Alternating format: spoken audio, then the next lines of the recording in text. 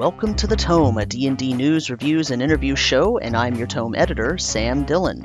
And today we are bringing you the World Tree Burns podcast, the official actual play 5th edition D&D podcast that takes place in the Kobold Press setting Midgard. This is the last final episode of Season 3. We hope you enjoy this season, and without further ado, let's see what Dan Dillon has in store for his players.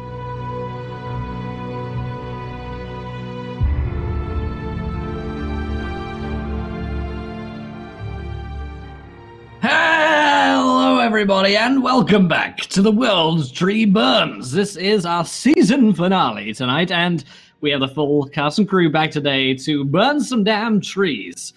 Season finales here on the World Tree Burns tend to be pretty dangerous, let's say. I think we've lost a couple of players to season finale, so fingers crossed tonight the crew can make it through, but let's get around the cast. Let's remind ourselves of who we are, how we've been doing, and who we're going to be playing. So let's start with our inimitable Dungeon Master, Mr. Dan Dillon. Dan, how you doing tonight, my friend?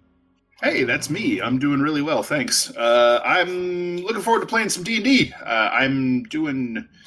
I don't know, scattered. We've had a couple of weeks off due to this, that, and the other, and life just sort of taking its toll on myself and others, and I've missed your faces, and I'm delighted to be back. I love you all. So we'll play some Dungeons & Dragons in the world of Midgard from the good folks at Kobold Press. It's sort of a dark fantasy campaign world. Gods are strange and unknowable, and sometimes pretend to be other gods, and there's an entire kingdom of vampires and ghouls just over those hills where our illustrious heroes are hanging out right now, so I'm sure that'll be fine. What could go wrong? We've got McCloakin back with us tonight. McCloakin, how you doing, my friend? I'm doing fantastic. How are you, Will? I am well. I'm a little nervous, but excited. I am very nervous for Rowan. I don't know if she's going to turn into the Thing from John Carpenter's The Thing, and I am in the cart with her. So, it's going all right. Hey, everyone, I'm McCloakin. I am playing our lovable level 9 gnome ranger who's from Nihheim, only speaks the truth and is very honest, never does any shady deals, and is the best haggler out of the whole crew. So, okay, one of those statements is correct. One of those is true. One truth. I thought they were all lies. Which one's the truth? I don't even know what the truth is anymore. He's my character. Yeah, that's me, guys. Fantastic. We've got Scarlet Moth back with us tonight. Scarlet, how you doing? Hello, I am very excited to be playing again, even if it's for the season finale before we take however long for a break. I have had D&D withdrawals, and I've missed all your lovely faces. But now I've realized that something really bad happened at the end of last session, and Dan didn't tell us what it was, so I'm terrified. I'm playing Rowan, the Ravenfolk Cleric of Wotan. Hopefully not for the last time. Please. Fingers crossed. Thank you, Kai Hawkeye, for the raid. Welcome, guys. Welcome in. Great stuff. We've got Birdie with us tonight. Birdie, how you doing? I'm great, thank you. I would just like to say that I watched the episode back, and damn it, Cloak, Landis may not know how much money you're giving away, but I do. I know, okay? And it's not all right. You're going to end up broke, and Landis is not going to help you, and you're going to be on the side of the street, and so be it, just so you're aware. And you won't be able to get a good credit score or loan. Exactly. I am very good with money. I don't know what you're talking about. Mm-hmm. You won't be able I'm pretty sure I know how much you had, and I don't think you're that good with money. Anyway, I'm Birdie, aka the Birdie Source, and I'm playing Landis tonight, and I'm excited. I am real happy I missed that last kerfuffle, because that was a little crazy, a little cray-cray, and some things happened that may not be best, but yay.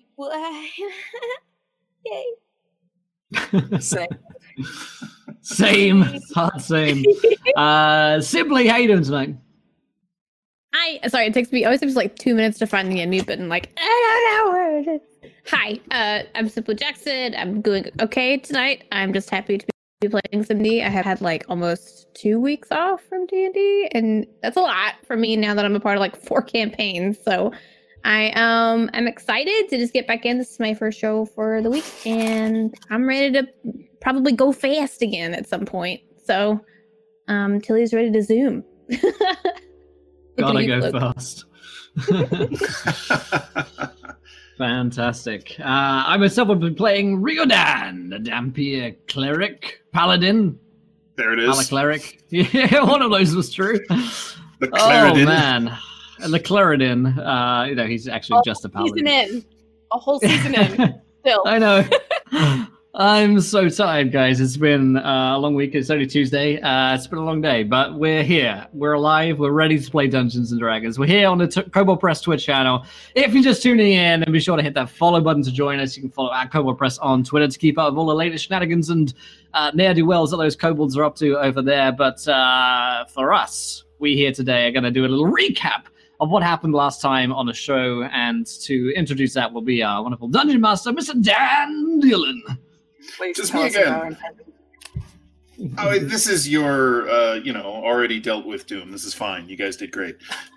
So, in taking a shipment of not only legitimate supplies that they have paid for and moved on their wonderful ship, the Sinful Princess, towards the Dwarven Fortress, known only as the incredibly imaginative title, the Black Fortress, they are also carrying a legal shipment of smuggled adamantine, a extremely rare, wondrous metal that can be used to replace steel in making weapons, armor, and other tools. Fantastic properties and quite takes well to enchantment. On the way, they were accosted by a group of refugees moving along the road in a lonely stretch of woods that were set upon by horrid, foul undead. Our heroes ran to their defense and found that amongst these seemingly mindless, ravening, hungry zombies were some cunningly concealed ghouls of quite murderous intent and deadly skill, masquerading as zombies, wearing zombie faces as masks. And a hell of a little fracas broke out. There was all manner of critical hits thrown this way, that way. In the end, however, the undead were vanquished. The zombies were all destroyed, I suppose. They're already dead. And the ghouls were run off into the forest. They escaped into the night. There was a little bit of an interesting twist as Rowan called down the power of Wotan and raised up a few of the corpses as zombies of her own, sort of fighting fire with fire in an undead sense. One of them, at least, was dispatched by Cloak. Unfortunately, this was a recently killed refugee, and one of the other refugees witnessed this seeming murder, so that caused a little bit of a stir, but that's all been pretty well smoothed over at this point. Currently, they have gathered amongst what is now a refugee tent city, built up around the walls of the Black Fortress, the dwarf stronghold. Fires glitter like a star field in the deepening gloom of night around the fortress itself, and Cloak and Rowan had a very intense, deep conversation about the state of life and many of their hopes and fears and what they're looking forward to in the future. And it wasn't ominous at all, and it was incredibly wholesome. They helped the refugees safely the rest of the way there. The refugees, led by an older gentleman named Vilkash, invited them in for dinner, cooked them a fresh meal, and tried to generate some merriment to soothe away the sorrow and pain that the earlier day had caused. And so we're going to pick up the next morning bright and early. If you all wish to set watches, you may. There's still quite a bit of... Oh, sorry? I had to do a save, didn't I? Well, we don't want to talk about that. Everything's fine. Nothing doing there. It's all good. So the night passes long and a little bit tensely, just because of the atmosphere that you're in. There's this tension in the air that you can almost reach out and pluck with all of these essentially displaced townsfolk who are fleeing the depredations of the Blood Kingdom, fleeing from the vampires and the ghouls that are overrunning Krakovar to the east and northeast. And they're all just sort of flooding this way, away from the undead and the battles. And you had heard before you got here that some of the dwarven authorities were starting to get a little squinty-eyed at all of these humans and other non-Canton folk who are flooding into their area. You can see that the gates of the Black Fortress are closed. There are watch fires and sentries posted along the walls and in the towers, and many of the refugees are bedraggled and exhausted. Many of them are injured, even either just from the trail or from actually having been caught on the edges of skirmishes or have escaped actual battles. You can see that not all of them are fully well nourished or of perfect health. They're in a pretty sorry state, the lot of them. And so if you set watches, you can see that there are soldiers from inside the Black Fortress that occasionally come out through the gates, which open just long enough to disgorge a patrol or allow one back in. And they are very vigilantly patrolling the tent city of refugees sprouting outside of their walls. People tend to give you a pretty wide berth because you are very obviously, at first glance, not like the rest of these displaced townfolk. You are capable warriors and adventurers, and recall that you are all in disguise. So just in case someone recognizes you from your wanted posters from Zobek, hopefully they won't. Those people would be foiled by the excellent false persona you have put up, thanks mostly to Landis, I believe. Yes, my fantastic disguise and eye patch. Yes. So the morning dawns dreary and cold and gray, and with a low, clinging wet mist starting to slowly dissipate, and just a sort of pitiful drizzle dripping out of the sky, pattering on the tent canvases and the wagons and clinking off of your armor. And so you know that you have two different contacts that you want to try to find within the fortress itself, one for the legitimate supply shipment that you're carrying, and then one for the adamantine that you're smuggling. And just to remind you, you're looking for Corva Strayholt, the quartermaster, for the supplies, and you're looking for a smith, a master smith by the name of Noroval Glanhig to deliver the adamantine. Who should we... Can you say those names one more time? Sure. The quartermaster is Corva Strayholt. I'll put them in chat for you. Okay, thank you. Strayholt. And the smith is Noroval Glanhig. Who would you recommend we... Yep, go ahead, sorry. Search for first? Landis. But, sorry, I was looking through my notes for that name. What'd you say? Should we go to the legitimate contact first, or should we get rid of the you-know-what first? That's a good question. I think it's probably best if it's not on hand when we go through to our legitimate contact, because who knows what they'll want to search in the meantime. Yeah, let's get at it. Let's get it out of here. Are we in agreement? I'm fine. Sure. I mean, it would definitely ease my mind. There's been a lot of side-eye at us being here from fellow dwarves. I don't blame them, but, you know. And also keep in mind that you have two ox-drawn wagons carrying the supplies, amidst which is stashed the lead-lined chest containing the adamantine ingots.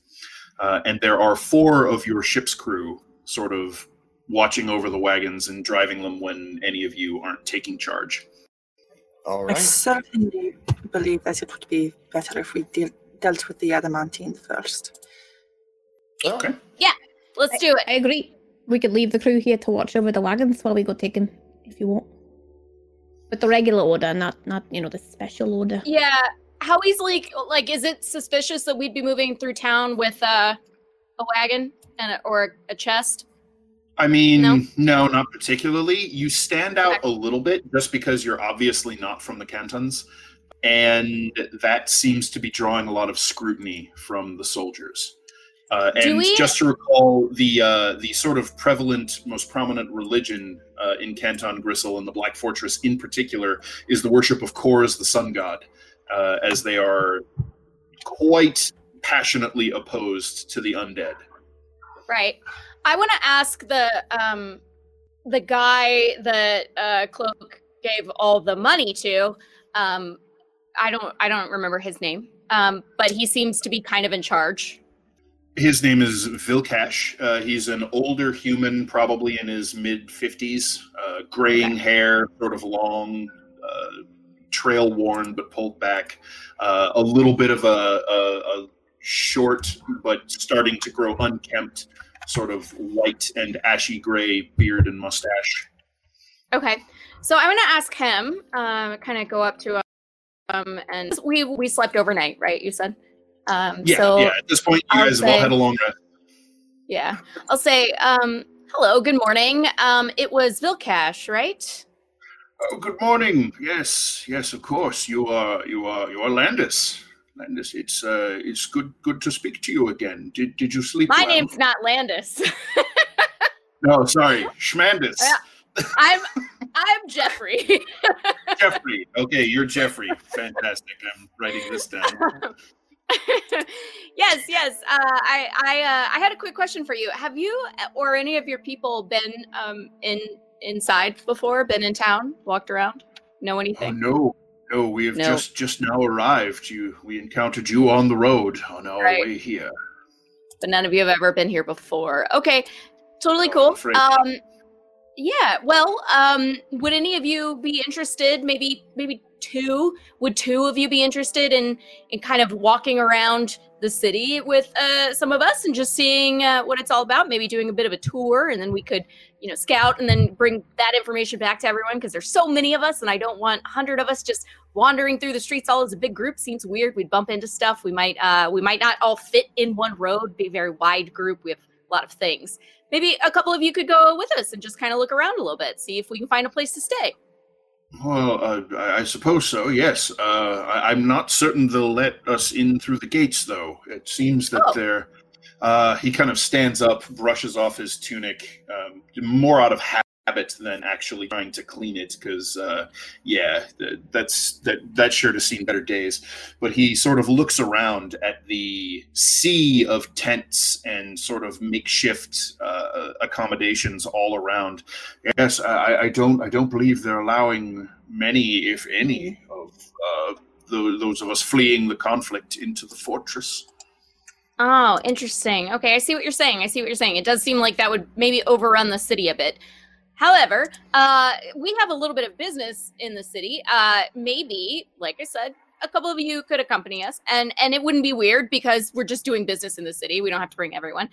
But no, if you need assistance, I and my son Thomas would be very happy to help you. Excellent, cool. Well, why don't the two of you grab a couple of things, get a bag together, snacks, I don't know, and I will be back to grab you in a few minutes. Very well, yes, of course. Okay. And so he sort of heads over to get himself and the young man Thomas ready.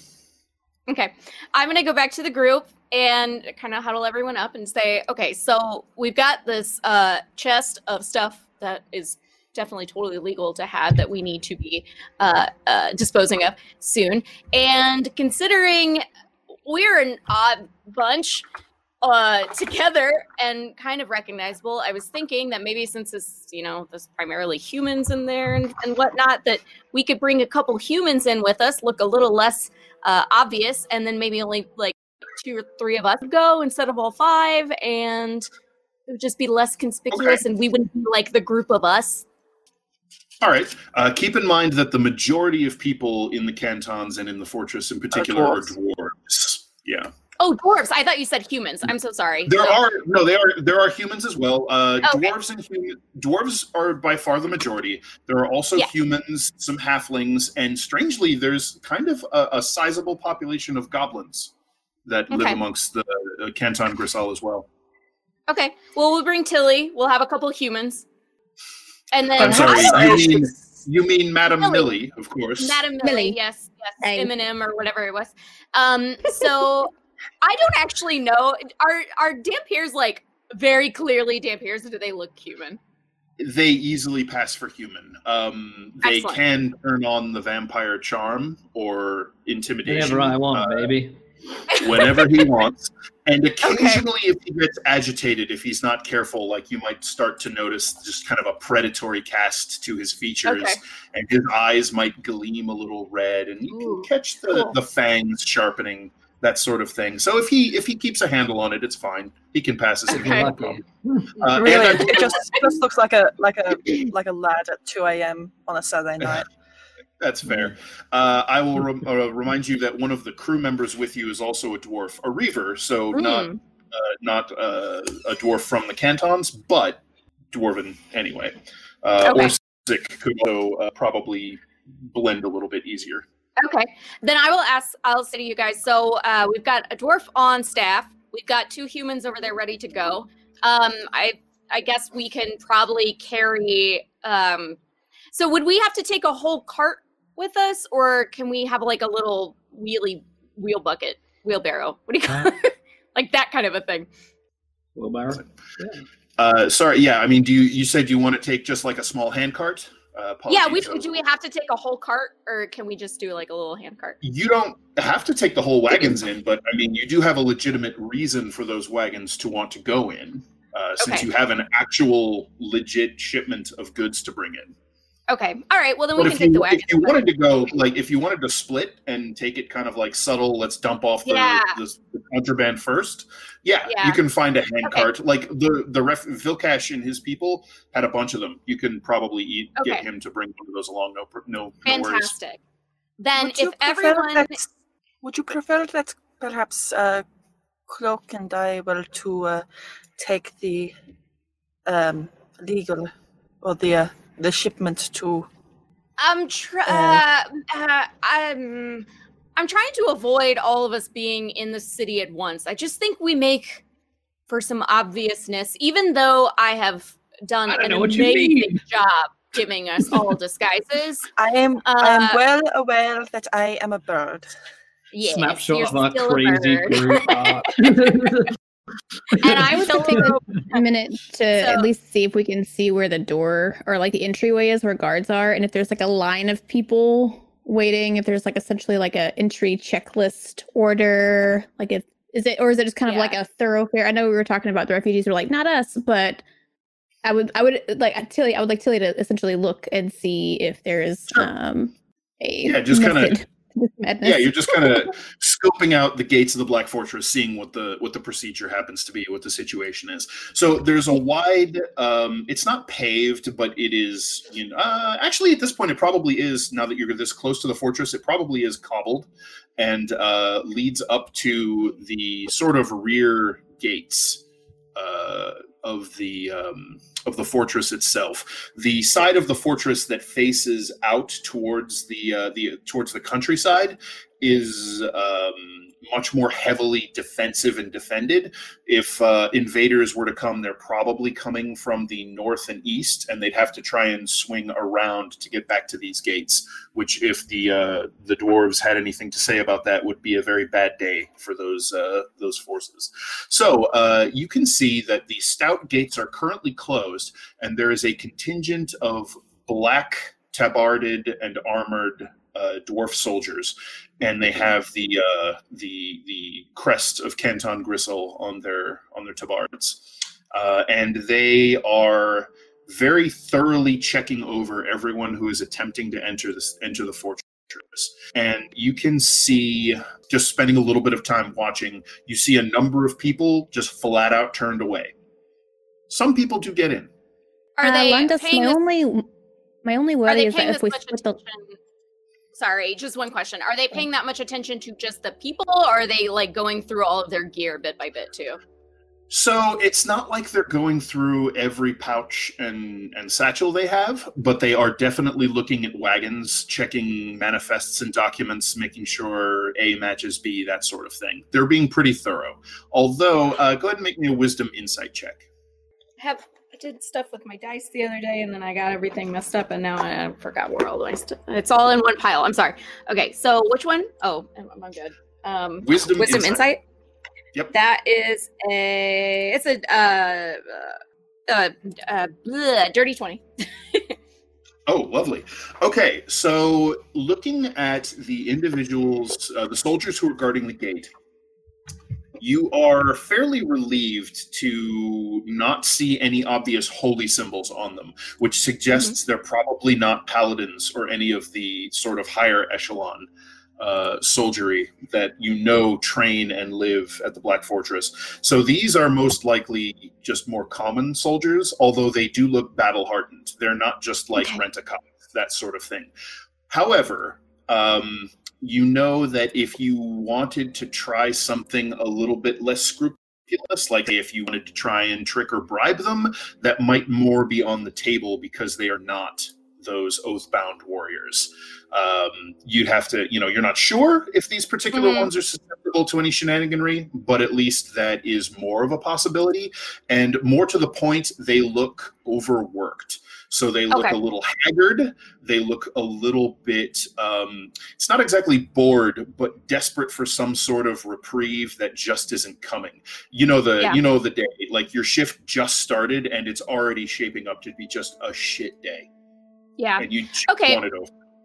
Got it. Well, then what I would like to suggest to the group, and you guys tell me how you feel about this, I think that we should take Tilly, myself, Riadan, and I'm going to disguise self, so I will look human. So we'll have Millie and Shmiadan or whatever, and myself and our dwarf friend from our crew. We're going to take a small hand cart. We're going to cover it in like other things that we could be selling in town, so that all the adamantine is in the bottom. We're going to go to try to get rid of it. And then we're going to send Rowan and Cloak and the other two humans that have already agreed to go to get rid of the real stuff. And we'll go in at very separate times, like 20 minutes apart or something like that. So we're not all walking in together. All right. So you're sending, sorry, go ahead. I believe that what I was going to mention before is that they're so thoroughly checking lists on these orders and stuff. I don't know if we're going to be able to take two, unless you want to forge something together quickly. I think we can forge it, and then we're going to bring Riadan with us so that he can help grease the palms if need be, since he's a pretty likable guy. Yeah. All right. Okay, maybe we can get close to give us some of that money he keeps giving away. So you said you're going to try to call him likable. You said you're going to try and forge something? Made a deal for 10,000 gold coins last I remember. I don't.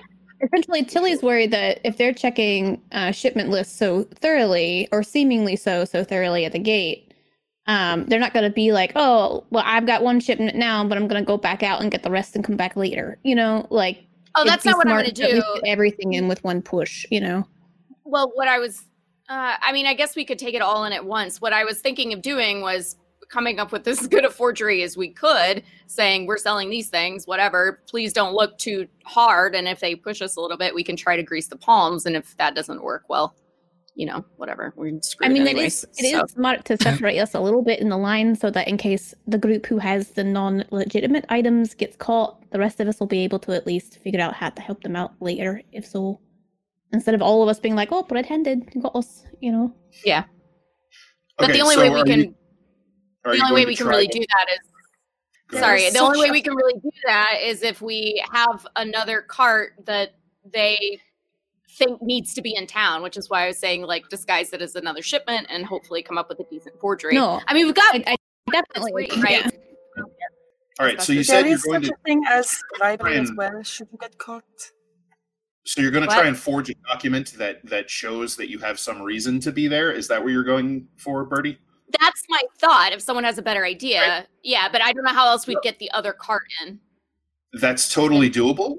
Does anyone have a forgery kit, more specifically proficiency in it? I can I gain might. proficiency. I'm good at I can disguising cook it. things and stuff. Can I disguise paper as a forgery? Not so much. Put some makeup on it. Give it a wig. Tiny hat. What do you want Mama Rowan to do for you now? Will, did you say you had something? No, I went looking, but I don't have that. I don't know why I thought I Alright, did so it. if nothing else, Rowan can temporarily gain proficiency with a forger's kit. So, yeah, there you go. You can do that, and you can actually use the existing manifest you have as kind of a template to build a second one. But make it say we're taking these things instead, which is again whatever we can dig up on the carts that seems like something that could be sold in town, even if it's like food. Yeah, you could basically split off a little bit of the stuff you have in your main shipment, kind of break it off into a smaller one, so it won't really be missed unless they super thoroughly check the first one. And we can always go back. Oops, found this. We accidentally left it on the cart. Here's the rest. Like, if we need to. Cloak, you in your haversack, did you have any parchment and ink perhaps left over from Glass? You have all of Glaz's things, so you guys have. Yeah, there you go. Yeah, I have it. Yeah. You can have this. All right. Going to channel divinity and offer a prayer to Wotan for clever ruses and quick hands for forging things, if that works. Yep, absolutely. You expend your channel divinity and you reach out through your connection to the Rune Father to his vast, some say limitless well of knowledge, and these images begin to flash through your mind, and these fragments of lives that you've never lived start to settle themselves over bits of your memories and personality, and you can begin to draw upon them as if they were your own. So yes, you can make a, let's see, what would it be? It would be a either dexterity or intelligence check with your Forger's Kit proficiency. We'll go intelligence. Can anyone help? Such as if they're proficient in deception? So, all right, so you're proficient. I will let between several of you able to come up with, you can sort of double check her work. You can offer some meaningful suggestions. Yes, between a couple of you, we'll go ahead and count that as help. So you can make your check with advantage. Okay. First one is 12 plus 6, so 18. Second one is 16, so we'll go with the 18. 18. Okay. So after it's probably 40 minutes, maybe pushing on close to an hour, but you have. Please get a cursive. Perfect. Right.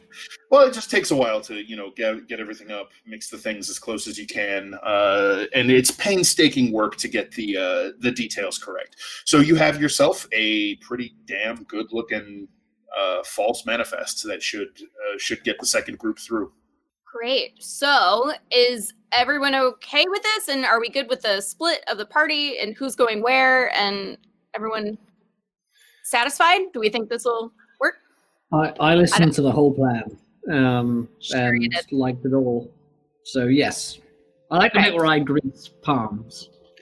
Yeah. Do you have money for that, or are you down to $0? I mean, I'll take money if it's going. Oh gosh. All right. So I will hand him. I've got money. I don't. How much is a platinum? Where do I make my stuff? 10 gold. 10 gold. 10 gold. I'm gonna give him. There's 2 guards, right? There are actually 5 guards, but 5 one guards. is going to be in charge. I'm gonna give him 5 platinum just in case. All right. And say, don't use this unless you have to, and if you don't use it, I want it back. Yay, money! Right. So real quick, who is going in Team Forgery? Team Forgery would be myself, Millie, Riadan, our Shmiadan, and our dwarf friend from the boat. Okay. Landis, Tilly, Riadan, and Orsic. And everyone else is going with Team Legitimate Goods. Yes. All right. Oh, yeah. One of the most trustworthy people is going with Legitimate Goods. Perfect. Oh, gosh. You're taking two very trustworthy humans, so hopefully... Right. So, of course, Cloak just bribe them, so who knows. Are you saying that I am not trustworthy? Hey, you said it, not me. All right. So, as they're preparing the forgery, the rest of you who aren't involved in that, you just have a little bit of time to cool your heels. Your crewmates are sort of just idly chatting amongst each other, gnawing on a little bit of their leftover breakfasts, like some hard trail biscuits, that sort of thing. And the camp around you is really beginning to wake up in earnest at this point. You all have a pretty early rise schedule, despite Riordan's ongoing protests. So you were kind of up before the sun, honestly, is really how it worked out. But at this point, the morning is kind of in full swing, and you can hear the sounds of activity, talking, all of these things beginning to sort of raise up in the camp around you. Those of you who are not involved in making forgeries happen, which I believe is going to be Riordan and Tilly, why don't you go ahead and make me your choice of a wisdom perception or wisdom insight check. I have a 14. 14? I have it's a nat 20 again. Oh, nice. All right. So, in addition to that just kind of low-level baseline sort of tension that happens when you have a whole bunch of people hanging out near a whole bunch of soldiers or cops, and, you know, one doesn't really want the other there, and everything that entails, you can see that there is... Tilly, you get the feeling that the mood around the camp is even a little bit dampened compared to what it was last night. Something about it is just sort of off. Riordan, you're able to pick out a few more details as you're paying attention and watching, and you're starting to notice that these people seem a lot of them seem a lot more run down than you originally realized. And at first it was like, okay, sure, people driven out of their homes, that's rough. But they're looking very rough in some cases. And in particular, you can see a few of the group that you're nearby as Vilkash and his son come over. You can see that a few of them, they're having a great deal of trouble getting up and going. They just seem sort of listless. And like several of them didn't really want to get up or get out of bed, and they really had to be, you ever you've seen people whose spirits are broken? That's the vibe you're getting off of a few of these folk from the attack the other night. They just seem broken at this point and very unable to gather up much in the way of motivation. And so the rest of everyone around them is having to work extra hard to try and pull them along. I've seen this before, Tilly. What do you think? They seem like they've had a better days. It's what attacks from the Blood Kingdom do to people, I think. Do you think it's been recent for them, or lingering for a while? Perhaps both. But either way, it's not good news.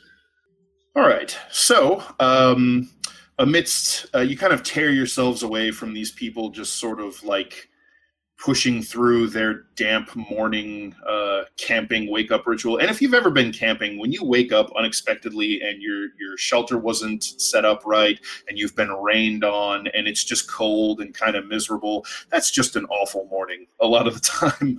And so these people...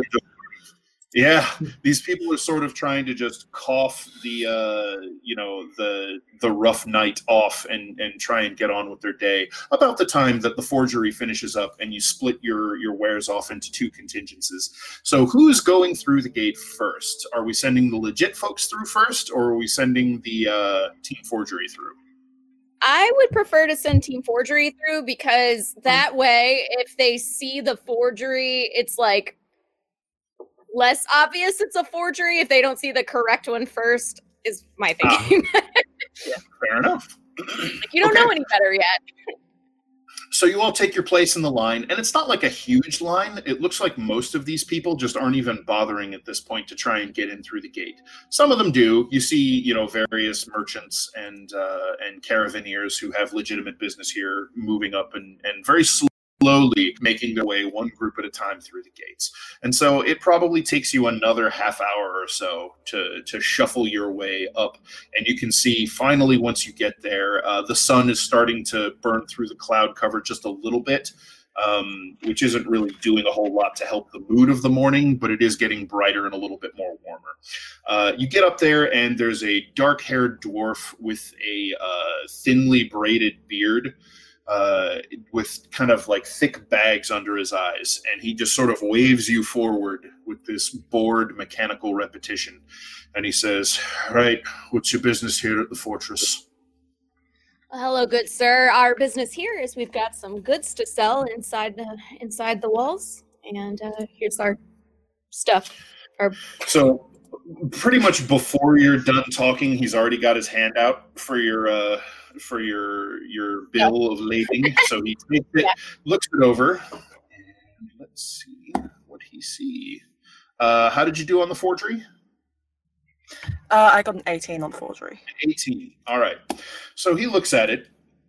His brows pinch together a little bit, and he looks over at the cart, folds it, doesn't hand it back, and looks over to his subordinates, snaps his fingers, points at 2 of them, and waves them over to the cart. And they start poking through the stuff.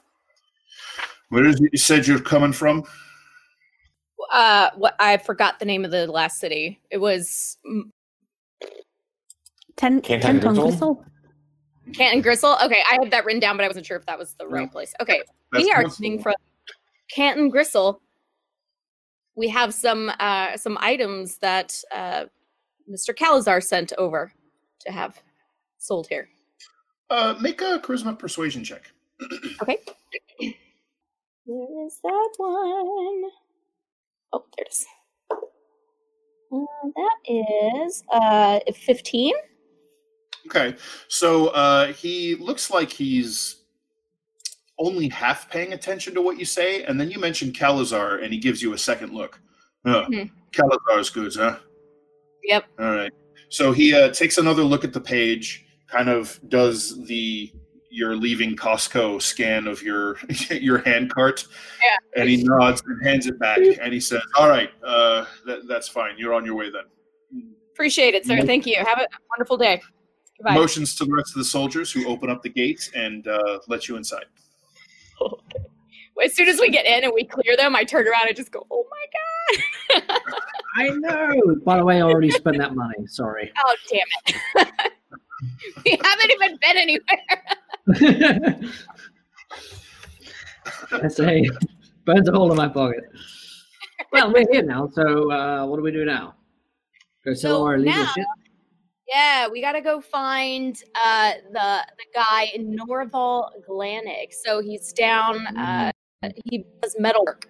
So we should find the metalwork area. Sweet. Where does the metalwork happen? Where does the metal work? Forge, right? Like that would be at a forge. Excuse me, sir. Where is the metal made? We're all working metals here. Right. Okay, so we have 2 dwarfs with us. You guys tell us where they make weapons, metal, and stuff. You guys do forges, right?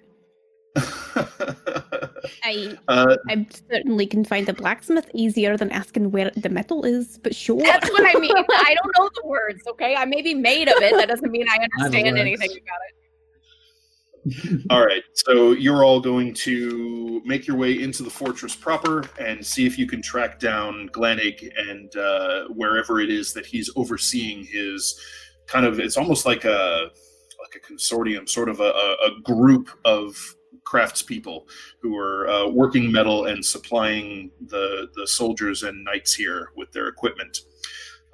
So while you are all doing that, those of you with the legitimate supply wagon, you lead the oxen up to the gates, you hand over your manifest, and they do a pretty decent check over of your two wagons, mostly just to make sure everything is more or less there. They're not cracking every crate and accounting for every single article of the goods that you're shipping in, but they do at least a passable, making sure everything is reasonably what's on the document. And you're waved in without with a few questions, but no real hassle, as you have legitimate documentation for being there. And so you're sent in, and you're even given directions to the quartermaster where you're set to be delivering that stuff. Hooray! So, those of you heading to the quartermaster, you make your way into the fortress itself. In the inside, you can see that there is just a great number of these black-garbed soldiers moving about inside. There's villages and farms on the outside of the fortress that are supplying the stronghold itself. Inside, it is all business. You can see that there is a great temple to the sun god. There are obvious holy symbol wearing acolytes, priests, and probably a few oath-sworn holy knights, members of the Order of the Undying Sun, who are moving around in this area. You can see there are large drill grounds where you can see them practicing their weapon craft. And you make your way over to basically a small warehouse section where its supplies are being moved in, and you can see other carters and caravaneers heading that way as well with their supplies. As you make your way in that direction, you are very efficiently sort of approached. Your business is taken, and once you give them the manifest over, you're directed over to a particular area where those sorts of supplies can go. It looks like you're bringing them mostly shipments of tools, some raw materials, and some non-perishable food and other goods. So like, sacks of grain, that sort of thing. And as you're over there, the functionaries and attendants begin unloading your wagons quickly, and they're sort of checking their master list against your manifest. And as that is happening, you can see a short, broad-shouldered female dwarf with close-cropped hair and a sort of a nasty-looking scar down one side of her face. She sort of swaggers her way over, and one of the attendants sort of scurries out of her way, greeting her as Quartermaster Stragold. And she heads over toward you, Rowan and Cloak, and your crew members who are sort of unloading the wagon. And she looks you all up and down, gives you a sort of perfunctory grunt, and says, "Oh, any problems getting your things here? You're from Grisal, yeah?" Aye, that's correct. Heard tell there was trouble on the river. You run into anything? There was a little trouble just out near the gates with some attacks, some from the Dalakul. But apart from that, some of the refugees were attacked by the undead. She wrinkles her nose at that and thinks for a moment and says, they're getting bold if they're pushing out onto the road up to the fortress itself. We haven't had any sort of attacks that close recently. Must have been small, I'd imagine, or we'd have heard about it. Was it small? I mean, it was like a dozen-ish zombies, but as far as the ghouls, there were 3 of them. There were no more than 15 or so, if I recall correctly. Must not have been anything in the way of serious soldiers then. No. There was gas. It was what? Gas? She nods knowingly.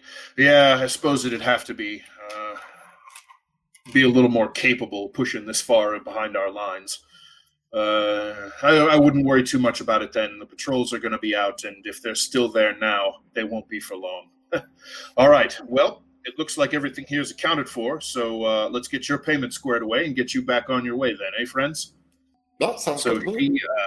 she goes and checks off her records and then has a runner in short order return with basically a small strongbox that she brings over to you, unlocks, shows you the gold bars that are inside, offered as payment, and actually makes sure to give you an accurate count, and you can see that there is 1,000 gold worth value in those trade bars, which is the amount you were expecting for your supplies. So she closes it, locks it. Rowan hands you the key, and then passes the box over to you and turns a parchment around for one of you to sign. I suppose I'll sign? Sure. She has to think for a minute and just decides to go with an illegible scribble so that you can't even tell what name it is. Perfect. No problem. So she offers you just the barest a cracked smile and nods and says, well then, safe travels back on your way to Grisal or wherever you're headed. Try not to get eaten on the road, would you? Pray tell, I am curious as to how many attacks. You said that the undead were becoming quite bold in their maneuvers. Well, I mean, this is the Black Fortress, right? So we see some action fairly regularly, but anything that close, well, if it was a military force to speak of, we'd stand up and take a little bit more notice. But I'll make sure that we pass word up the line to those what need to hear it.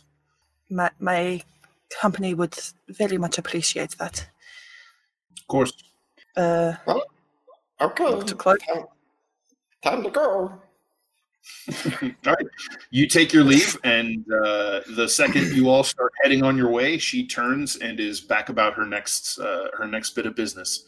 So what is your plan for now that you've unloaded? You're just going to head back out? You're going to look around in the fortress at all? You're going to try and meet up with your friends? I'm just going to go back through my notes and see what I wrote about the Black Fortress. Did we discuss a meeting point? Not that I know of. Nope. But you know who they're looking for, so. I don't want to be throwing that name around.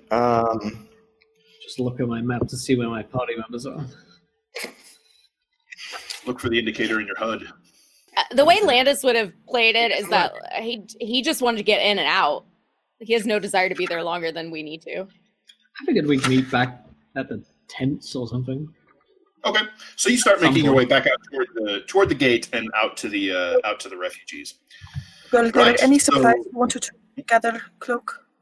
No, I'm pretty good. I don't think there's anything that I would want to pick up along the way. Did you have anything in mind? I was perhaps curious if we could find any better information than we did at Canton Grisal about the undead and perhaps the Blood Kingdom's incursions. I really don't want to be poking around here, honestly. Perhaps I am too much of a sticky beak, for lack of a better term. If we start asking too many questions, people tend to give you eyes tend to come over your way. Especially it depends on what questions we're asking. And if we're asking, about how they're getting attacked and stuff like that. But we should just really get in and out of here and go about our business. I suppose I must agree. Because, yeah, such lovely guards here. Yeah. I understand your point.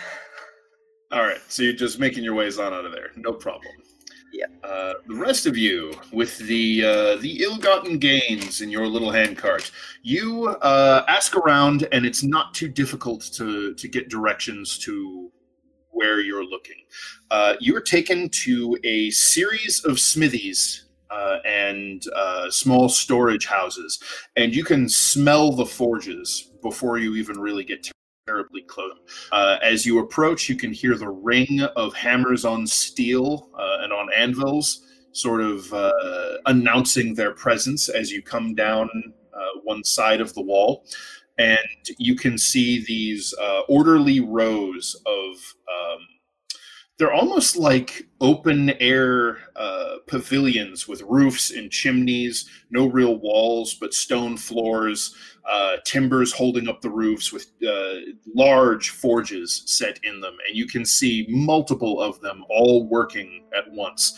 Many anvils set up. You can see sweat-drenched forge assistants pumping bellows, carrying buckets of water and oil for quenching, fetching tools, honing blades, just all manner of metalwork happening all about this place. And as you make your way down into the area, you are quickly pointed towards a relatively young-looking, although sometimes it's hard to tell, a young-looking dwarf with this honey blonde hair and kind of a short-cropped beard. He's wearing a breastplate that is sort of oil and soot-stained, and sitting on its haunches nearby this dwarf is a gleaming steel badger. It's made of interlocking plates, and you can see sort of a faint reddish glow in its eyes, almost like there's a burning furnace inside of it. And it has some black sort of enamel giving the impression of the badger's face markings on the construct's metal plates. As you approach, he turns and he has a pair of goggles that are up on his forehead, and he's wearing a thick, wide leather belt that is just festooned with tools. Smith's tools, various other smaller, more intricate precision tools, all kinds of stuff. And he kind of cocks his head to the side as you're approaching, and someone is pointing you toward him. And the badger, seeing his interest, sort of shuffles up to its feet, and you can hear it sort of clanking as it comes to stand next to him. He just kind of tilts his head the other way and watches you approach. And that guy, I assume him to be Norval? Yep. Okay. That is what you've been told.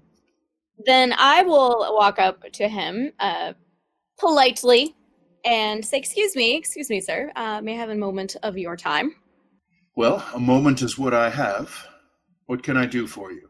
Fantastic. Well, I've just, my compatriots and I have just made our way over from Canton Gristle, where we met an acquaintance of yours who told us about some of the troubles you've had recently acquiring good metal via shipments down the river.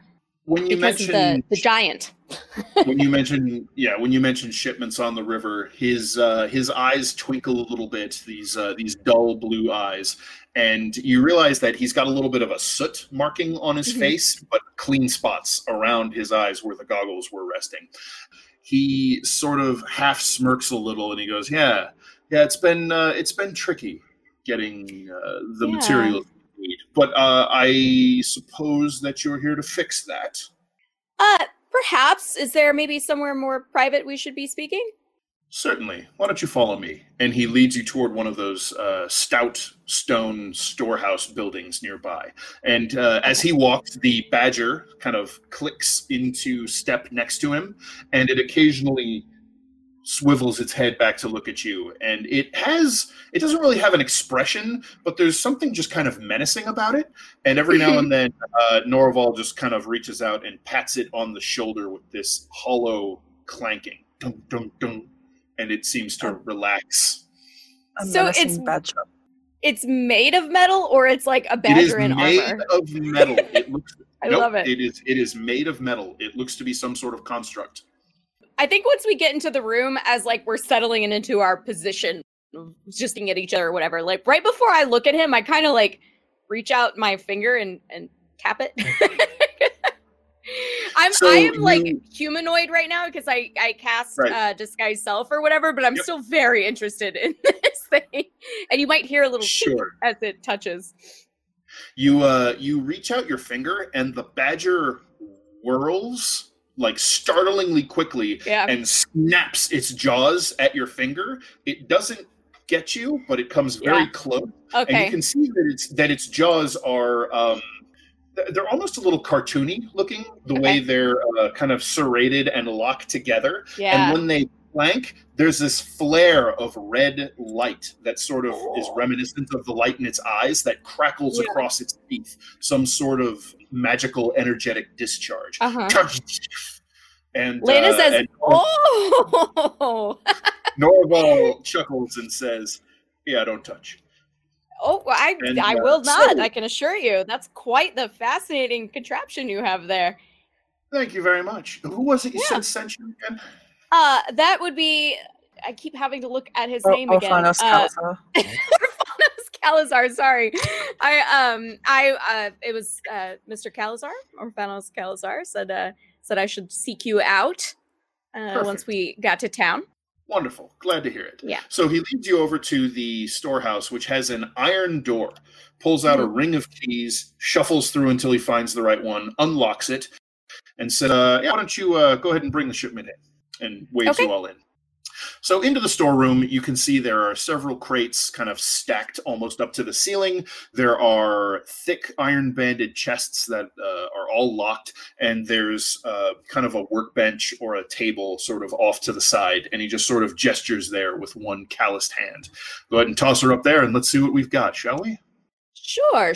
I will tell you before we move forward. Mr. Calazar did also assure us that you were prepared to provide a finder's fee, an amount agreed upon. Absolutely. Okay, fantastic.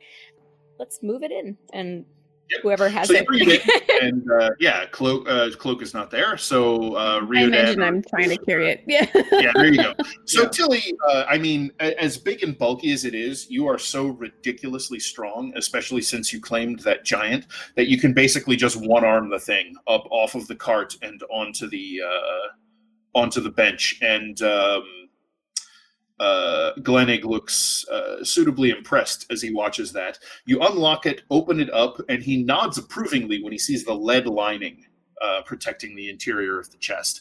He comes over, takes a look in, brings his goggles down, and starts to fiddle with some dials on the side, and you can hear them ratcheting, and you can see the lenses sort of adjusting.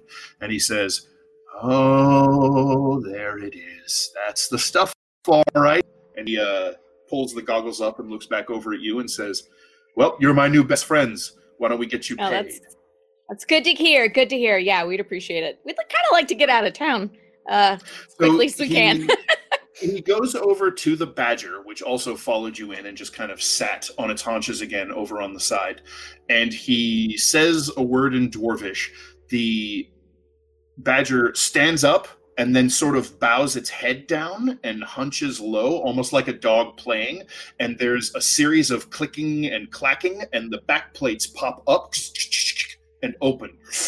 And some of that red light spills out. He reaches in and pulls out a satchel and kind of grunts under the weight a little bit and passes it over to you.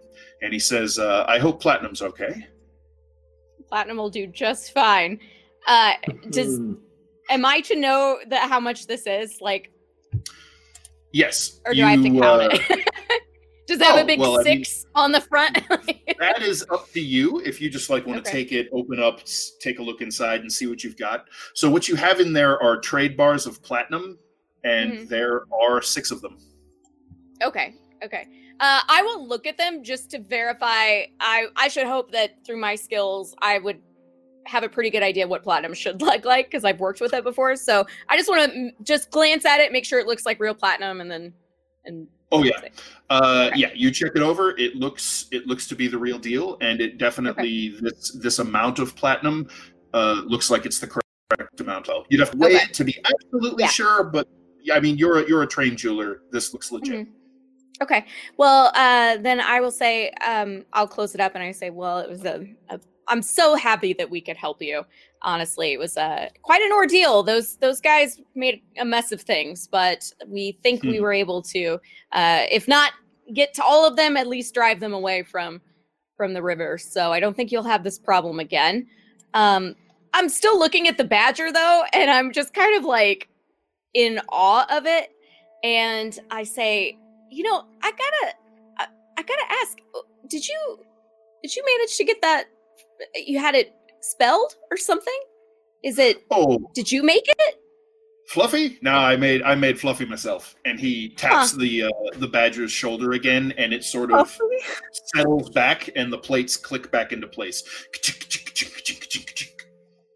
That is that is quite amazing. I must say, I've never seen anything like it, and I've seen a lot of things like it. I'm particularly proud of him myself. Thanks very much, Frank. Yeah, of course. Well, all right. Okay, well, I think our business is more or less concluded then. Unfortunately, I don't have anything to send back your way, but do tell Orphanos I say hello the next time you talk to him, and that I'm always ready to receive more if he finds any of these lucky caches anywhere. Absolutely. We'll spread the message on to him, or pass the message. I don't want to spread it. We'll pass the message on to him. Fantastic. Hey, be careful out there if you're leaving the fortress. It's getting a little crazy outside the walls, huh? It is, yeah. There's quite the encampment, and we also were attacked on the way in, so it's been a day and a half. But we'll be sure to look out for ourselves. If you got anything cool worth buying around here, that might help out. Well, you're certainly flush for cash. Yeah, you got any more of those guys lying around? Good old Fluffies? No, sorry. That's not how that works. If there's anything you're in the market for, we have all manner of weapons and armor, anything you might need. Although, he kind of looks Riodan and Tilly up and down and says, looks like you folks might be pretty well set. Let me ask a question. Sure. How much does armor... How much? Like, how much does armor give you in terms of a boost? Depends on the armor, and depends on what you're wearing. Well, because despite the fact that I am made of metal, I don't have really good natural armor or anything like that. So I'm just curious how much better I could get. So that depends on what you want to wear, and that's sort of going to be limited by what you're proficient in. And as a warlock, you are only proficient in the light armor. Oh, that's right. If you're wearing studded leather, that's about as good as it gets. Yeah, well, I don't wear anything right now because I end up just casting, what's it called on me? Oh, mage armor. You use Armor of Shadows or whatever, right? Yeah. Okay, well, then I'll let it be. I was just curious. Right. Without stepping up to something particularly wondrous, then it's hard to beat that for you. Fantastic. All right. Well, may I ask you a question before we go? Do you mind? Sorry, sure. I'm Millie. I'm just the arm sometimes, but Hi, Millie. I'm Naraval. Not nice to meet you. The refugees outside. I mean, I know there's gathering more and more. You said frequently lately, but are they being provided pretty well by the fortress, or have you heard? Or I mean, I know they're not allowed in because it's kind of hard, but we keep a fair stockpile of food, but mostly what we have is for us. We're trying to be as accommodating as we can, but I know the commander is starting to get more and more agitated about this whole situation. Not particularly pleased to have throngs of outsiders camping at his doorstep. This isn't going to last much longer one way or the other. Have they been sending the refugees anywhere else, or is this the only place left at the moment for them to go? I mean, I don't know if you'd know or hear the word or not. But... He sort of squints a little, like he's looking for the right thing to say. Negotiations are ongoing. They're really, nobody has come to any sort of decision or resolution yet. So he sort of rolls his shoulders. I just make weapons. I mean, obviously, once we've, countered our business and it's done, I'd be interested in knowing what efforts there are for these refugees, or if there's anyone in town to talk to about their future, Well, I mean, you seem like you're pretty high up in the way of things, looking at the badger. Well, I do what I do, but I don't make decisions for the fortress itself. The highest authority, of course, is the commander. But I honestly don't know who's been talking about it. I'm sure someone is. I know that some representatives from the refugees who have kind of taken up leadership roles amongst that crew out there have been in contact with the commander, and they're trying to figure out what to do. But it's been a few weeks now, and still nothing. All right. Well, thank you for answering my questions. Appreciate you. Sure. Sorry I couldn't be more help. No, it's fine. I mean, we have a war to fight, but I mean, clearly, if we can't take care of our refugees, the people, then what is there to fight for? So. Well, there's the people of the canton depending on us to hold the Blood Kingdom at bay. So I hope we can do something for those refugees out there. But to be frank, we have our people to worry about as well, and I think they're probably going to take our priority. I agree. I mean, Orsic and I are Reaver dwarves from the Northlands, and we've definitely come down here to do as much help as possible to make sure that this war is staved. But, what we can do is important. Yes, obviously take care of ourselves, but not all of us have a mountain to go into. That's right. I'd heard that you Reavers had set up kind of a fortress up on the north coast there, huh? Not too far. I haven't been there in many, many weeks, but at last I heard that's where they were at least holding out against the lines there. So. Well, I tell you, we appreciate everything you're doing. You're taking the fight to the damned undead. That's that makes you all okay in my book. Again, thank you. Sorry, I took up more of your time. It's kind of nice. No problem at all. Right, you all be careful out there. You as well. All right. So come on, Fluffy, let's get back to work. And then locks up the strong room, and he takes several of those ingots and hurriedly heads over toward the last forge in the row. All right, so you all can make your way back out. Outside of the gates, Rowan and Cloak, as you and Vilcash and Thomas are getting set up back, getting out of the gates. Getting out is so much easier than getting back in. You basically just tell them, hey, we're going this way, and they get out of your way.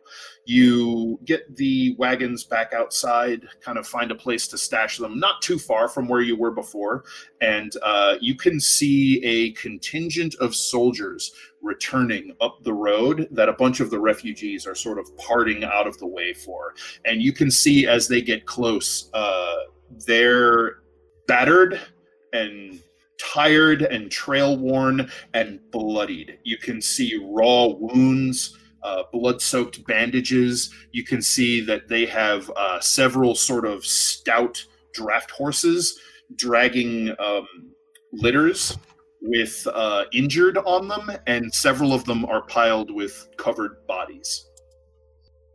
And what direction are they coming from? They're just coming up the road toward the fortress, and there's a little bit of a commotion sort of rising. Okay, like from where we came from? I mean, at this point, that road leads here, so you're not exactly sure where they came from originally, but that's where they are now approaching the gate. As someone, as they pass, I'm going to look for someone who's, kind of walking. Go, huh, what happened? So you're approaching one of the soldiers? Yeah, just randomly as they pass. Okay. All right, so as you approach, the black-armored and sort of robed dwarf snaps a look over you. Dark brown skin, short-cropped curly hair that's starting to go to gray, and she narrows her eyes and says, we rode out against the priestesses of the blood god. We got reports that they were out there gathering an undead host. We rode out to scatter them. It was a little harsher than we're led to believe. There were more of them. They were harder. Usually we can drive those throngs of zombies and skeletons and even ghouls back, but these were These were harder bitten. It was the priestesses of the Red Goddess, or worse. Oh, absolutely. They're the ones raising up all the undead. Are they working with gas or the Delacool? Oh, yeah. They certainly are. The vampires and the Delacool have joined forces. I mean, surely you knew that. I had always thought them opposing forces. I did not realize. Oh. That's how they took Krakova so quickly. When Lucan and his forces pressed out over land, the ghouls boiled up from under the earth, sometimes into fortresses and into cities immediately. Where did you guys come from? She kind of narrows her eyes a little bit, and she says, to the northeast. Why? I'm looking on the map right now. Yeah, we came down from that road, so we were dropping off some supplies and making our way back, and I just want to make sure the road is safe. So it sounds like she probably came down from the area around Gibbik, which is not the way you came. Okay. Does she look really beaten up? Oh, yeah. Does she have any wounds or anything like that? It looks like her wounds are mostly, at least, stabilized and bound, and she probably has some like healing injuries and the like. Yeah. Okay. I go in my bag, and I go, here you go, and I give her 2 normal healing potions. And I was like, take one for yourself, and then one for someone who really needs it. She, her eyes widen a little bit, and she holds out her hand and accepts both of them and says, well, I appreciate this. This will be very helpful. Thank you. Yeah, I'm just doing what I can. I know how bad the undead can be. They certainly can be, and they've been getting worse all the time. She kind of like shakes it off a little bit and says, it's not unheard of for a riderless horse or two to come back when we send out our sorties, but I don't know. Lately, it's been a little bit worse.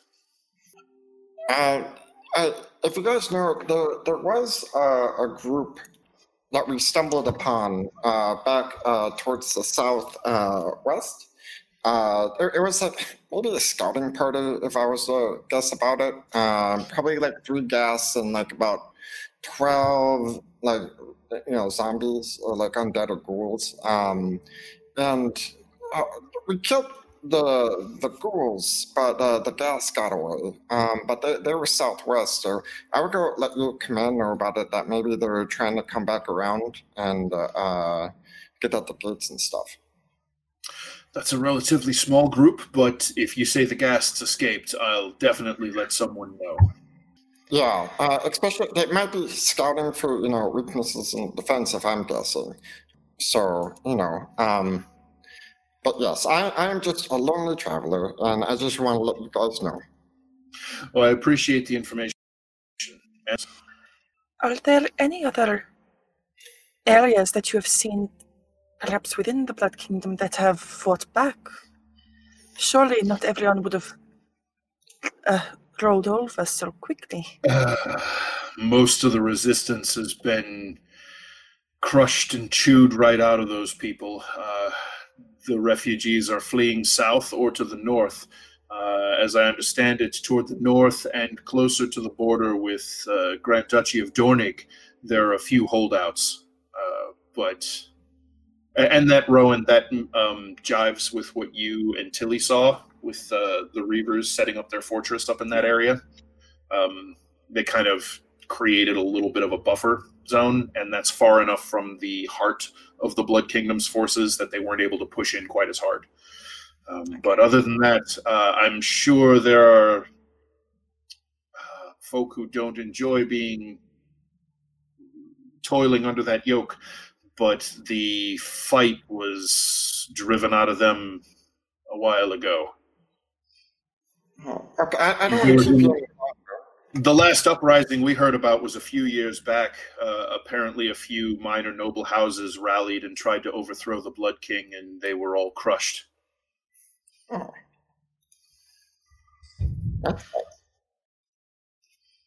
And there is nothing that anyone can do, I suppose. They're waging a war of attrition. I mean, we're doing the best we can. I understand that, and I mean no offense by that. I suppose that it is easier for them to replenish their soldiers through simply raising them up. Well, that's just it. Either the priestesses of the Red raise them up into mindless undead, or the ghouls turn them into ones of their own, or gods preserve us, the vampires get a hold of them. Yeah. I've seen that happen myself. It's horrifying. It's awful. That it is. Well, thank you again for these and for the information. I need to catch back up with my troop. Okay. Oh. May the undying sun preserve you, friends. And she heads off and catches up with the head. All right. So over. you see several of them sort of move off the road, and they start basically unloading the corpses from one of the litters and start moving them off to the side to be dealt with. As we move forward, Vilkash and Thomas are with us, right? Yeah, you kind of went away from them to go talk to the soldier, but they're back there with the cart, with the wagons, just kind of watching from a little bit of a distance. And it actually looks like they're drifting back towards their families. I kind of go run over to Vilkash before he leaves the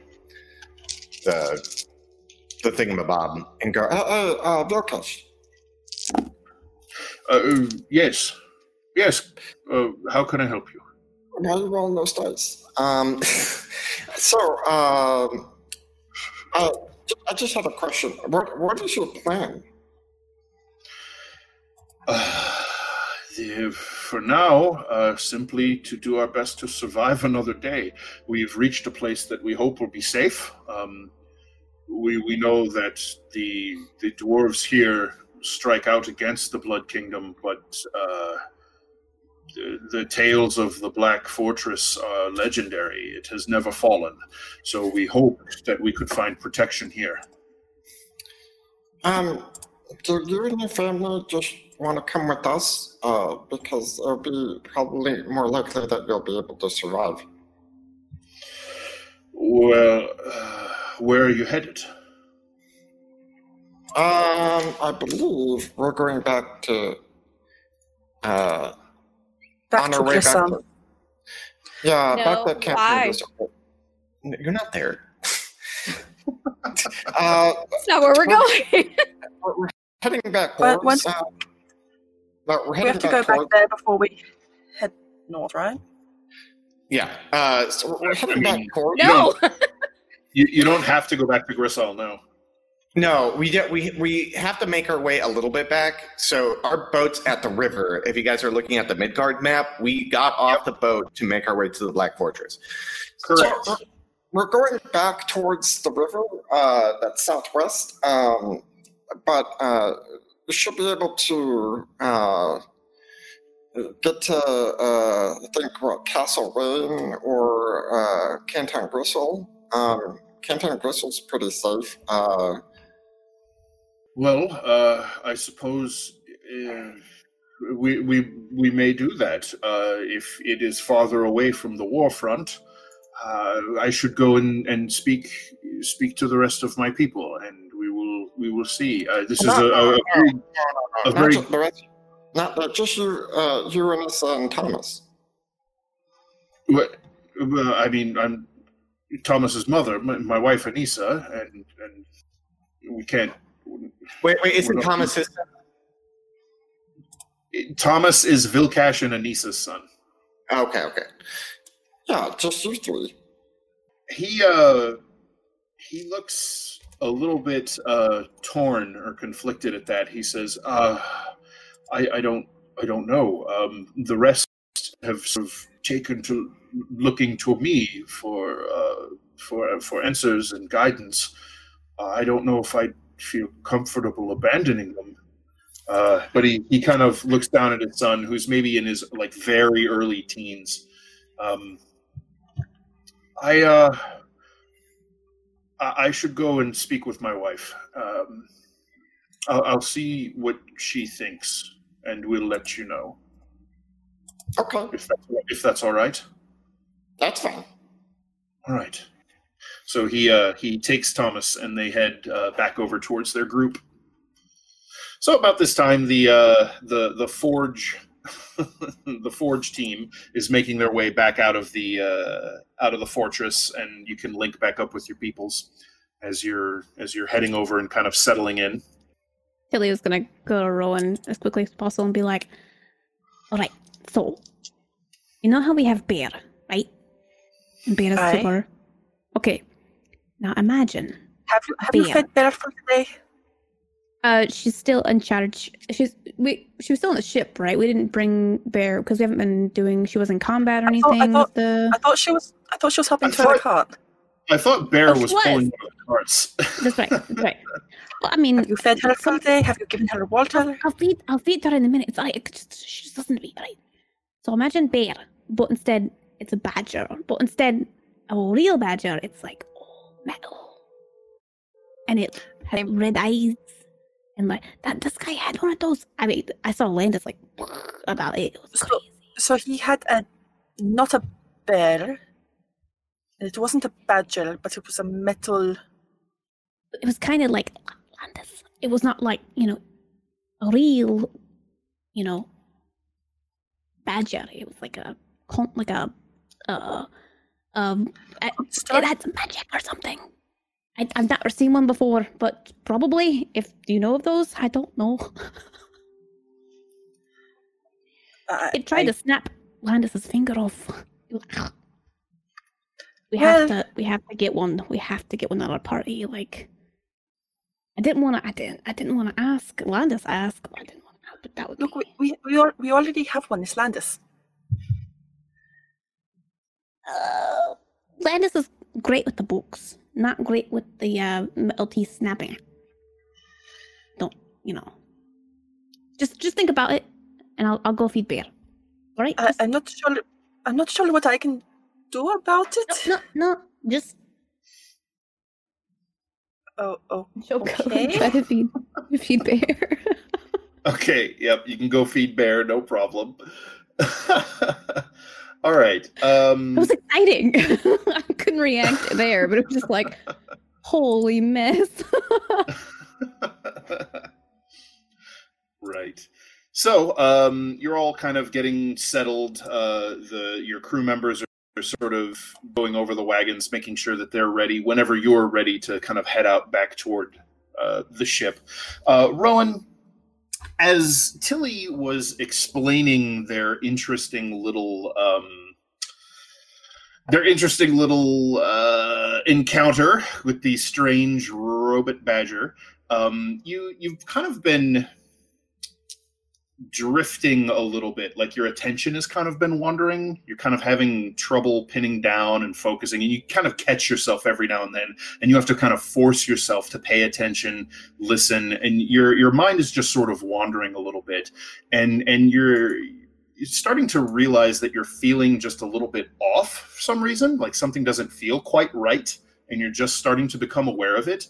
And as you're having that little exchange, and Tilly goes off to feed the bear, Cloak, you're sort of waiting nearby, kind of waiting to see if Vilcash comes back with an answer to your offer. You start hearing shouts, raised voices coming from his little encampment. I look over.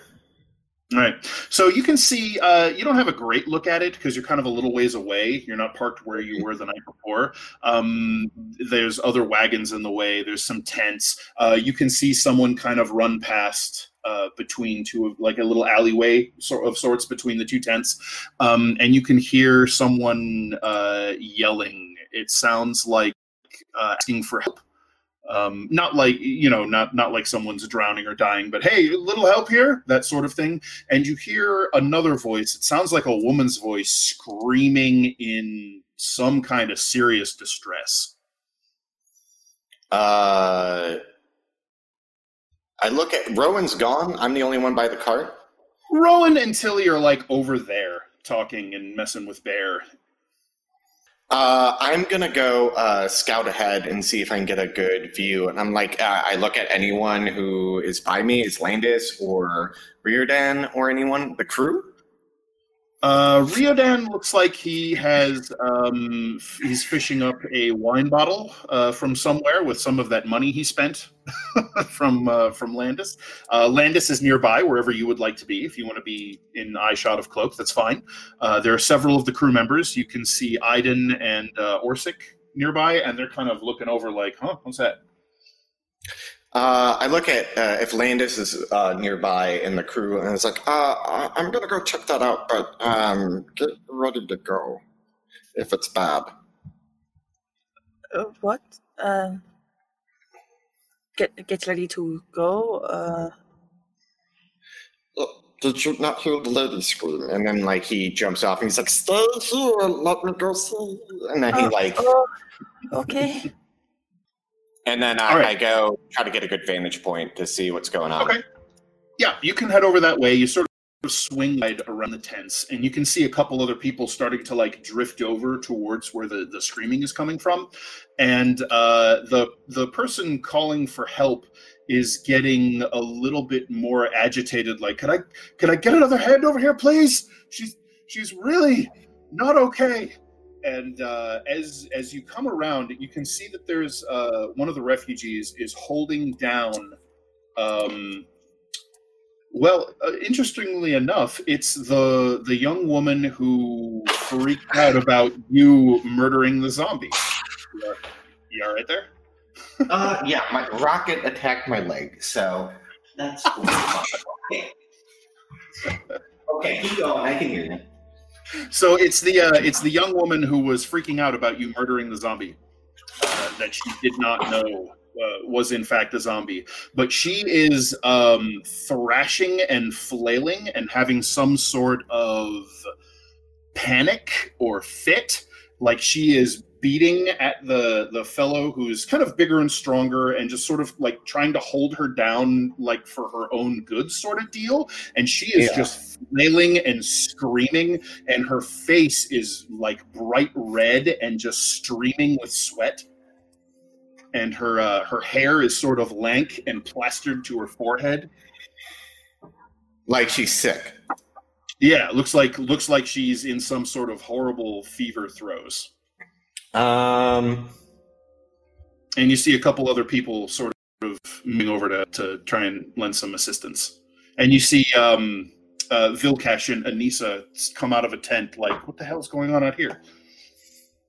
At this point, does it look like she's like fucking them up, or? I mean, as you're watching, it mostly just looks like she's flailing and freaking out. And about at this time, as the fellow turns over to kind of like wave over for some more help, he sort of loses his grip on her. She slips her arms free, grabs him by the hair, pulls him down, and starts biting ferally at his neck and his throat, and he starts screaming in pain. Rowan, at about this time, you are starting to feel like your head is swimming, and you're starting to feel a little dizzy, and you are shivering somewhat uncontrollably. You can't really snap yourself out of it. You take, and this is after your resistance, 10 points of necrotic damage, and it lowers your maximum hit points by the same amount. What did that? You are feeling absolutely wretchedly ill. She keels over. So the rest of you now start hearing this commotion kicking up on the other side of the tents nearby where your refugee friends are hanging out. I was going to say, if Tilly is done feeding Bear and anticipating heading back to Rowan, probably noting Rowan clinch, fall over, react to pain, is going to rush over and be like, what's happening? And like look around as if somebody attacked him. So it's not like Rowan is reacting to pain. You can see that she is shivering uncontrollably, and her eye is kind of unfocused. And I mean, I don't know what sort of fever symptoms do birds show, but when you run over to her and you touch her, she is burning hot. When you kind of put your hand on her wrist to the touch. Rowan, can you are you respond to me? Is she responsive at all, or just completely? Sure. She's a little, you're out of it. Imagine just having a just wretchedly, horribly high, almost but not quite delirious level fever. That's about where you are. I've been there. Tilly is. I would like Tilly to look around to see if she could see Cloak or Riordan within distance of us, but Riordan's looking up like with bottle of wine, 2 glasses that you're pretty sure he's poured both for himself. Okay. I don't know if he was that vision. Tilly's gonna just like, if you're within distance, shout at you, Riordan, come here. Quick. I'll bring the wine. Good idea. I'll bring it to you. No. Rowan, I don't know what's going on with Rowan. Just please, I don't know what's happening with her. What the hell? Okay, don't worry. I'm a paladin. I carefully put the wine down. Take a look. Very carefully, set it inside the wagon. Yep. There it is. It took a half a minute. It's really frustrating. I'm gonna, I guess, quick medicine check or hell, I don't know. Quick look her over. I mean, so there's really no medicine check required. She has definitely got some sort of fever. She's suffering from a fever. Go ahead and make a wisdom medicine check. Let's see what you can figure out. Okay. At this point, she's just shivering and panting, and like all her feathers are hackled and raised. 11. 11. So she's definitely spiking a very high fever at the moment. She's shivering quite uncontrollably, and because her feathers are hackled up, kind of fluffed like that, you can see kind of down between some of the feathers at about her, like where her shoulder meets her neck, and you can see these strange greenish yellow pustules on her skin. Oh wait, this is from the ghast, isn't it? That's not normal. You see here, I put it, that's some pus stuff. Could be undead related. Did she get scraped? I don't know. I believe she was bitten. Now that you think back to it, Riordan, you were reasonably sober last night. You're pretty sure she got bitten pretty savagely by one of the ghasts. Yeah, this is probably ghast related. You can hear just horrible bloody murder screaming happening from the other side. People are kind of running over now to see what's going on. Cloak, what are you doing over there as you see this young woman, grab a double fistful of this poor guy's hair, yank him down, and just bite a chunk out of the side of his neck? Is anyone else looking the same way? Why don't you give me a wisdom perception check? Here we go. 15.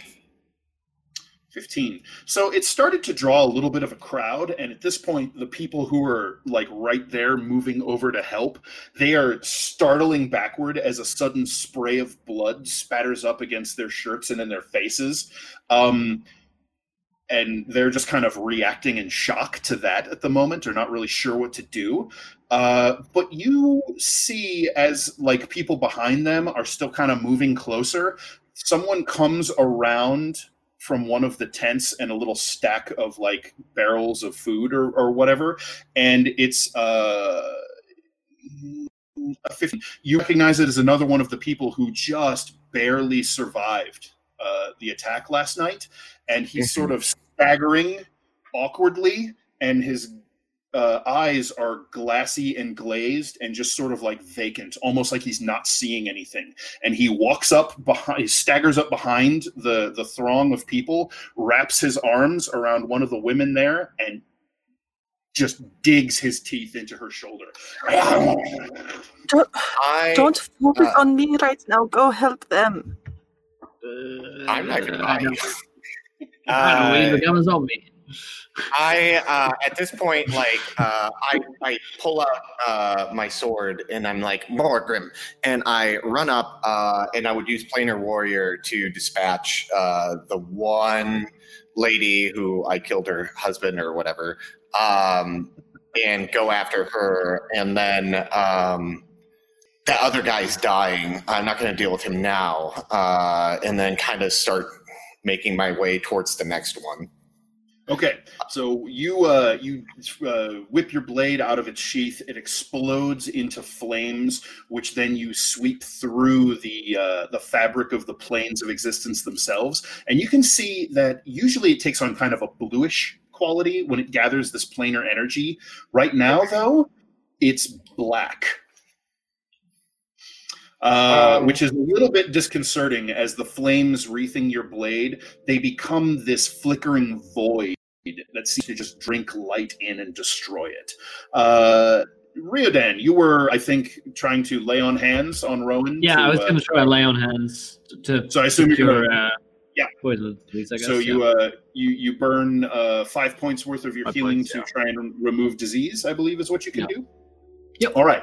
So you lay your hands on her burning skin and whisper a silent prayer to the Red Maiden, and you feel your blood quicken and then hers as well. Rowan, a surge of heat passes through your body from this almost feels like you're being stabbed on your arm where Riodan touches you. You're that sensitive to touch and pain.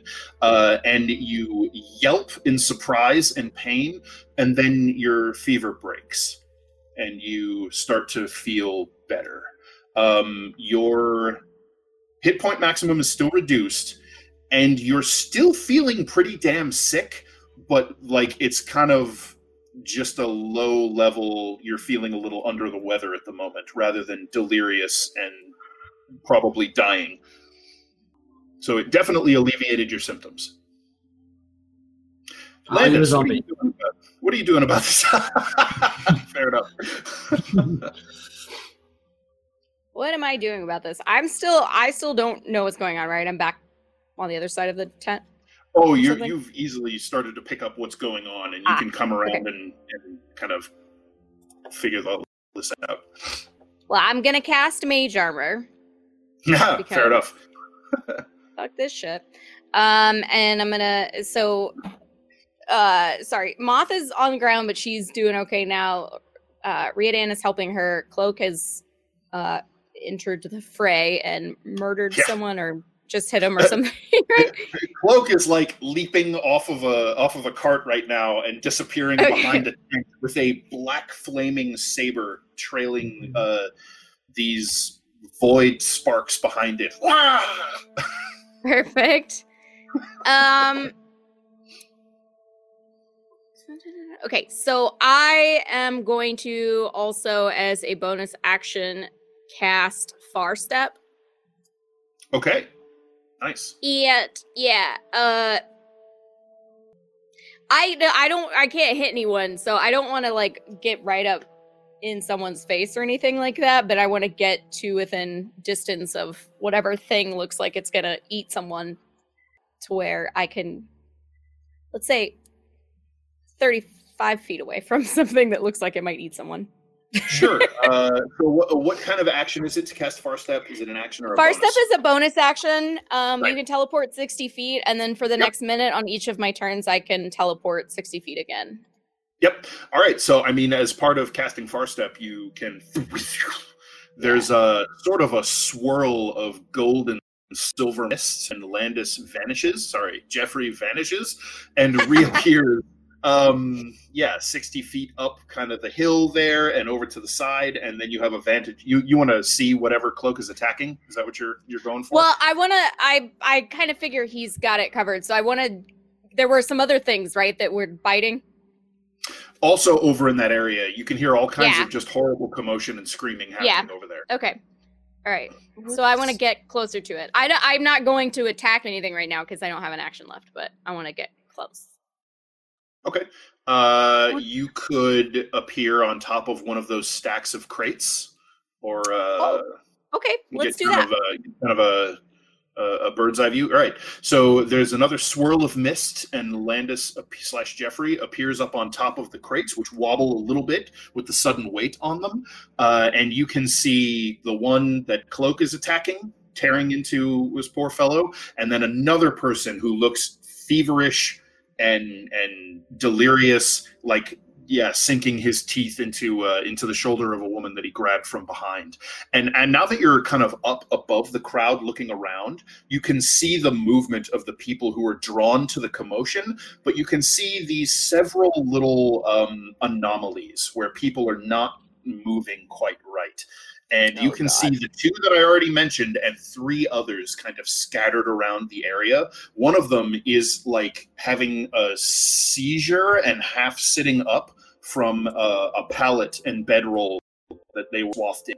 And you can see that they're also drenched as if they've been sweating profusely, but their skin is pale and ashen.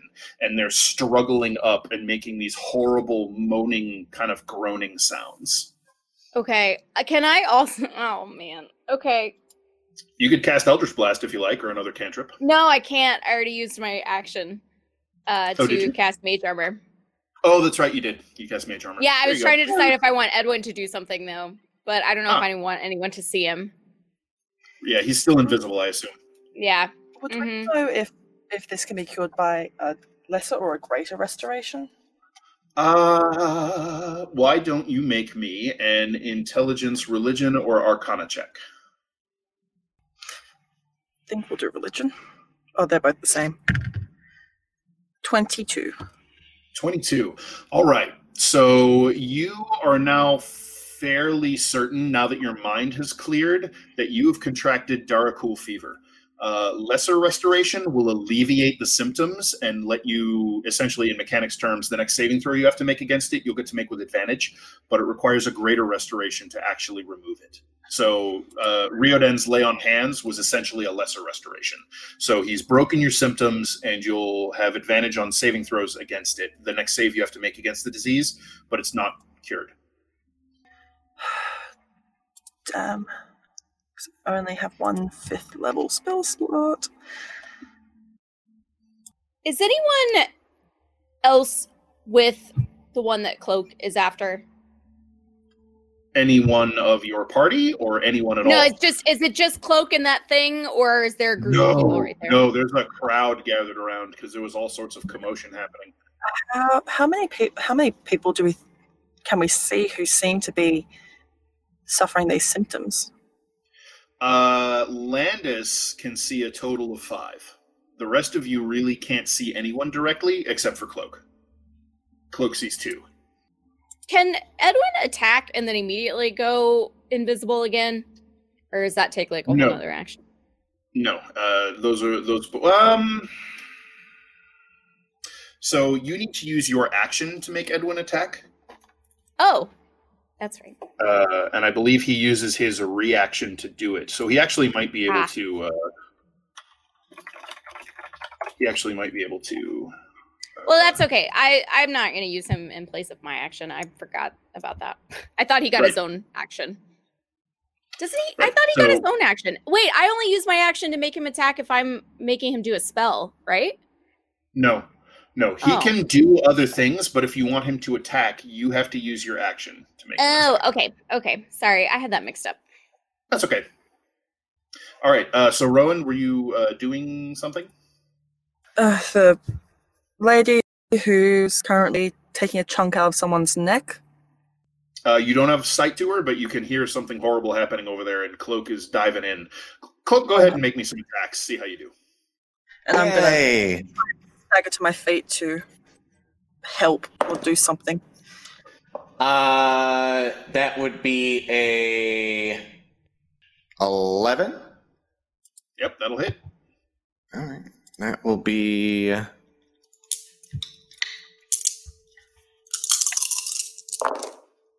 fucking goddamn it. That's so terrible. 5, 6, 7, 8, 9, 14 force damage. 14 force damage. All right. You carve into her, but she kind of her head lolls to the side with this massive wound that honestly really should be bleeding profusely, but it's not. It's just sort of trickling blood where you slice into her. Like her heart's not beating. Okay, and I'll do another attack. That is a 7. That unfortunately misses. So she sort of knocks your attack askew as she tears that chunk away from this poor bastard, and he goes staggering backwards, and he sort of flails into you, clutching at his throat as he collapses. At this point, I'd be looking at the crowd. I'm like, get the fuck out of here! Okay, This is Rowan, from you got Scott. something you're trying to do? She was about to come and try and do some lesser restoration on some of these people. All right. So you kind of pick yourself up and scramble up the way and around. You can see the woman on the ground that Cloak has laid into with his enhanced blade. You're pretty certain that lesser restoration isn't going to do anything for her. She is freshly dead, but most definitely dead. So undead, more to the point. Well, that's not good. The other one who grabbed someone from behind, still alive, or are they dead or undead? The fellow who grabbed the woman? Yeah.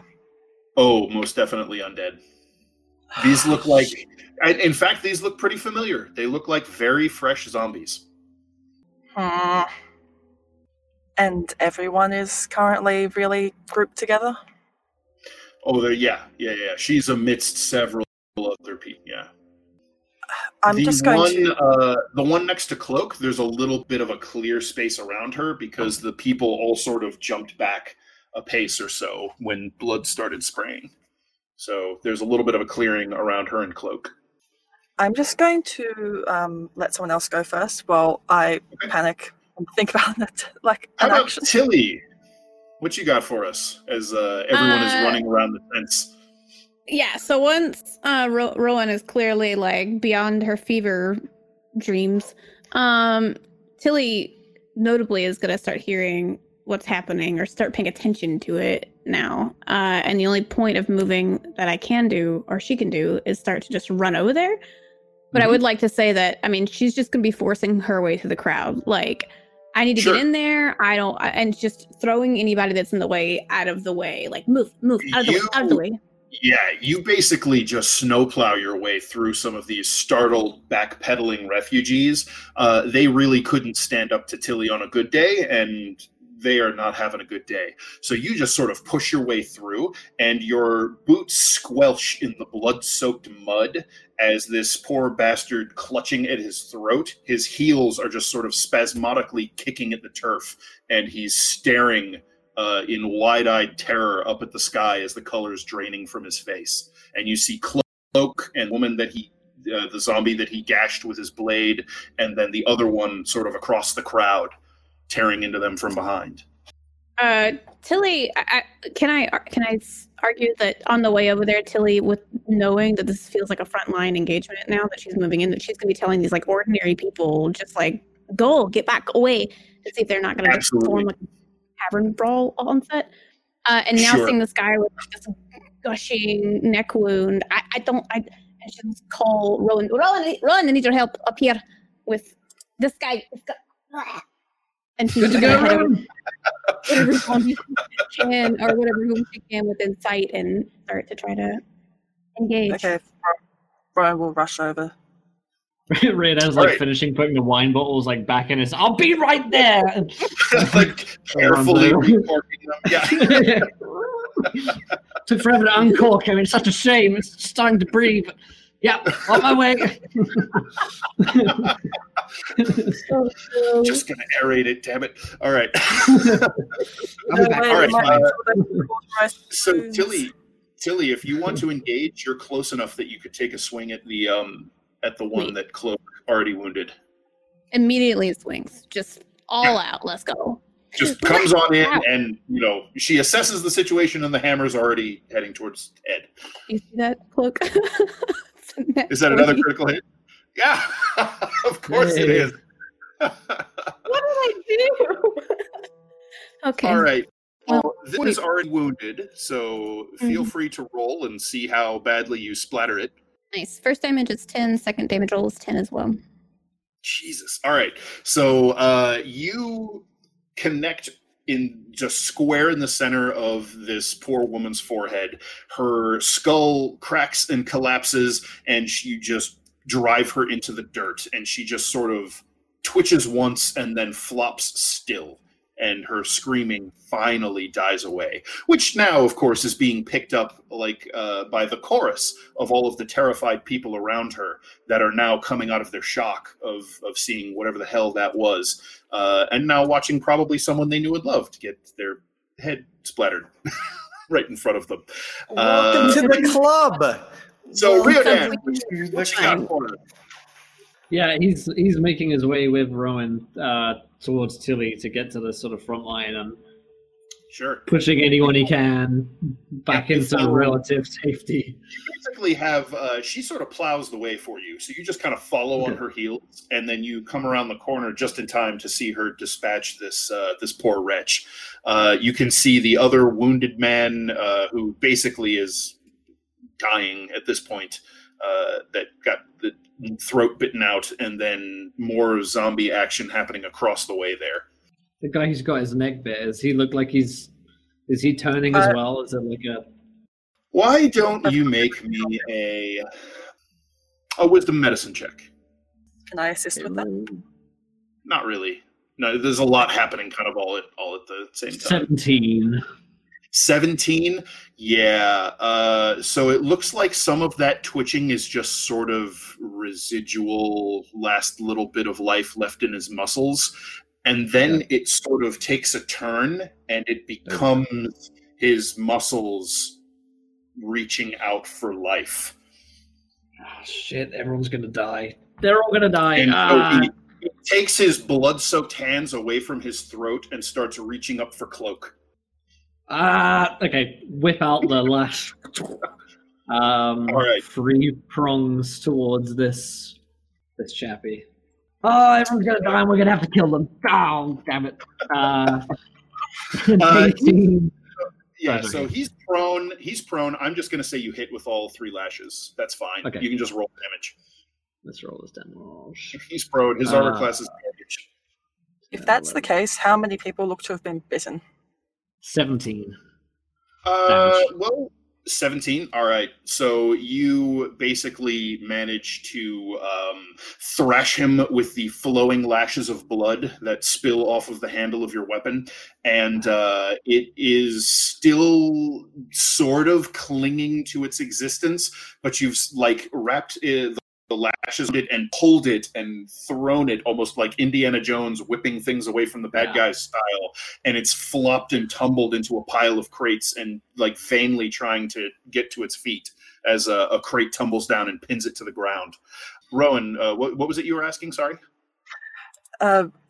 Hearing what Riordan said, how many people does it look like have been scratched or bitten? Well, you recall that last night there were a good half dozen that were damn near dead that you, there were probably 4 or 5 that you put extra mass healing word into to save them from dying, if you recall. So those at least were bitten. People who are bitten right now actively, you can see the one across the way, and now you're starting to hear screams from the ones that you can't see, but Landis can. Landis, you can see those ones that you saw behaving strangely have gotten to their feet or have sort of finished their little seizures and now are grabbing people and either pounding at them or just taking bites out of their flesh. Fantastic. That crowd is about to turn really nasty. We need to get the fuck out of here feeling right now. Rowan raise This is his not voice. good, guys. They're all gonna die. Anyone Let's who go. has not been bitten or anyone not currently feeling sick, get out. We gotta go, guys. Well, this is bad. And then Make me hang on, Rowan. Please let's make see me the a dates. charisma. Make me a charisma persuasion check. Quarantine boat time. That's what I'm thinking. Too real. Zombies can't swim. Right? Oh shit, Depends on zombies which- swim. depends on which movie. Yeah, Rita's just like running to like, can zombies swim? Oh my god. How'd you do, Rowan? 16. 16. All right. So your voice manages to penetrate the shock and revulsion and terror of many of these people, and they start moving the hell away from all of this business going on here. You can see Vilkash and Anissa grab Thomas and start pulling him away from the bloody fracas in the middle there and towards all of you. Cloak, what you got for me? I was going to look over at Vilkash and his family and be like, well, not the train, but the Rodman's gonna go. Like, we're not staying. And then I look at Tilly and Riordan and Rowan, and I was like, we gotta go. This is basically what's gonna happen is they're gonna start calling the crowds out here. Yeah, those gates are going to be sealed, and they're probably just going to start killing everyone. We gotta fucking go back. Once everyone's out, can Rowan make sure the rest of the party is stepped back from this cluster? You can. The rest of so Tilly, like, what are you doing at this point? You've just dispatched one of these zombies. You see another one up in front. Riordan is just laid into one that apparently was at your feet. Yeah, I mean, admittedly, it is within Tilly's character to continue fighting. Like, she's not a plan follower. She's just going to keep fighting. So if there is a zombie within view of her, or clearly one, she's going to keep swinging. So, So Tilly charges I through the crowd. Tilly charges through the crowd and just starts laying into this one who's got a hold of this poor woman who is bleeding out in front of her. And you can see, Tilly, the bite wounds in this woman's shoulder. Her dress has kind of been torn off of her shoulder now. You can see these black veins, and you're watching them spread from this black, ragged bite wound, and they spread along her skin and then fade as if they're digging deeper into her body, and her eyes begin to roll back. That's going to feel really like cutting down a real person.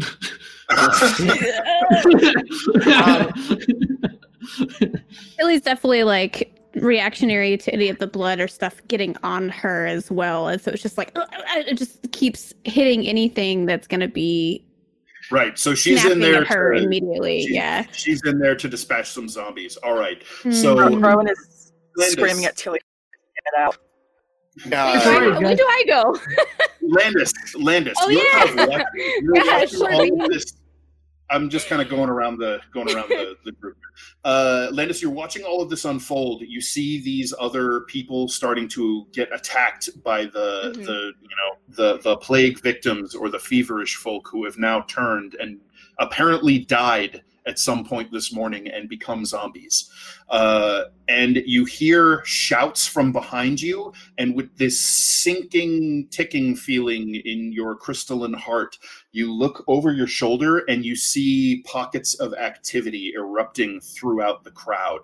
In fact, you see many of them towards sort of the outer outskirts of the crowd itself, not up close to the walls. That's where a lot of this activity seems to be. And you can see that unit of wounded Canton soldiers starting to like rally together. And you see the woman, the dark-skinned dwarf woman who Cloak gave the potions to, is starting to bark out orders.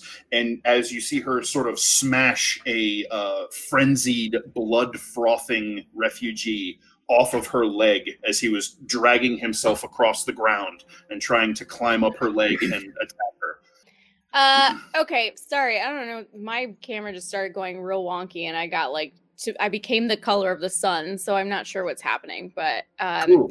I guess Landis is getting real upset right now and is starting to burn white hot. So I want to do 3 things. I think I can do them all. First of all, well, maybe 4 things. I want to scream. Since I'm on top of these stacks, I want to scream and just say, there's too many of them. We can't handle it. We've got to get out of here, because I want everyone to know that from my vantage point, which is way up high, I can see more than them. And that what I see is get the fuck out. So real bad. So I'm yelling to my party.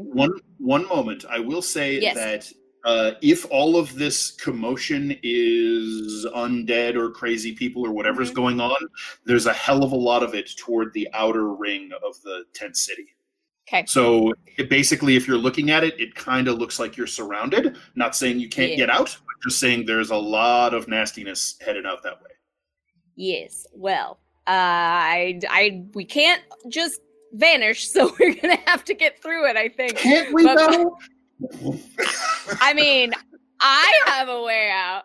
I know some other people have some fancy things that may get them further away. But... Landis says, into your mind, boss, we could teleport into the fortress right now. Oh, Edwin? Yeah, sorry, Landis. Jesus, Landis. No, Edwin. Jesus speaks to you. You want us to... Damn it, Dan, your whole plan is to get us back into the stupid fortress that we just got out. Believe me, like I said before we went live, I have no plan.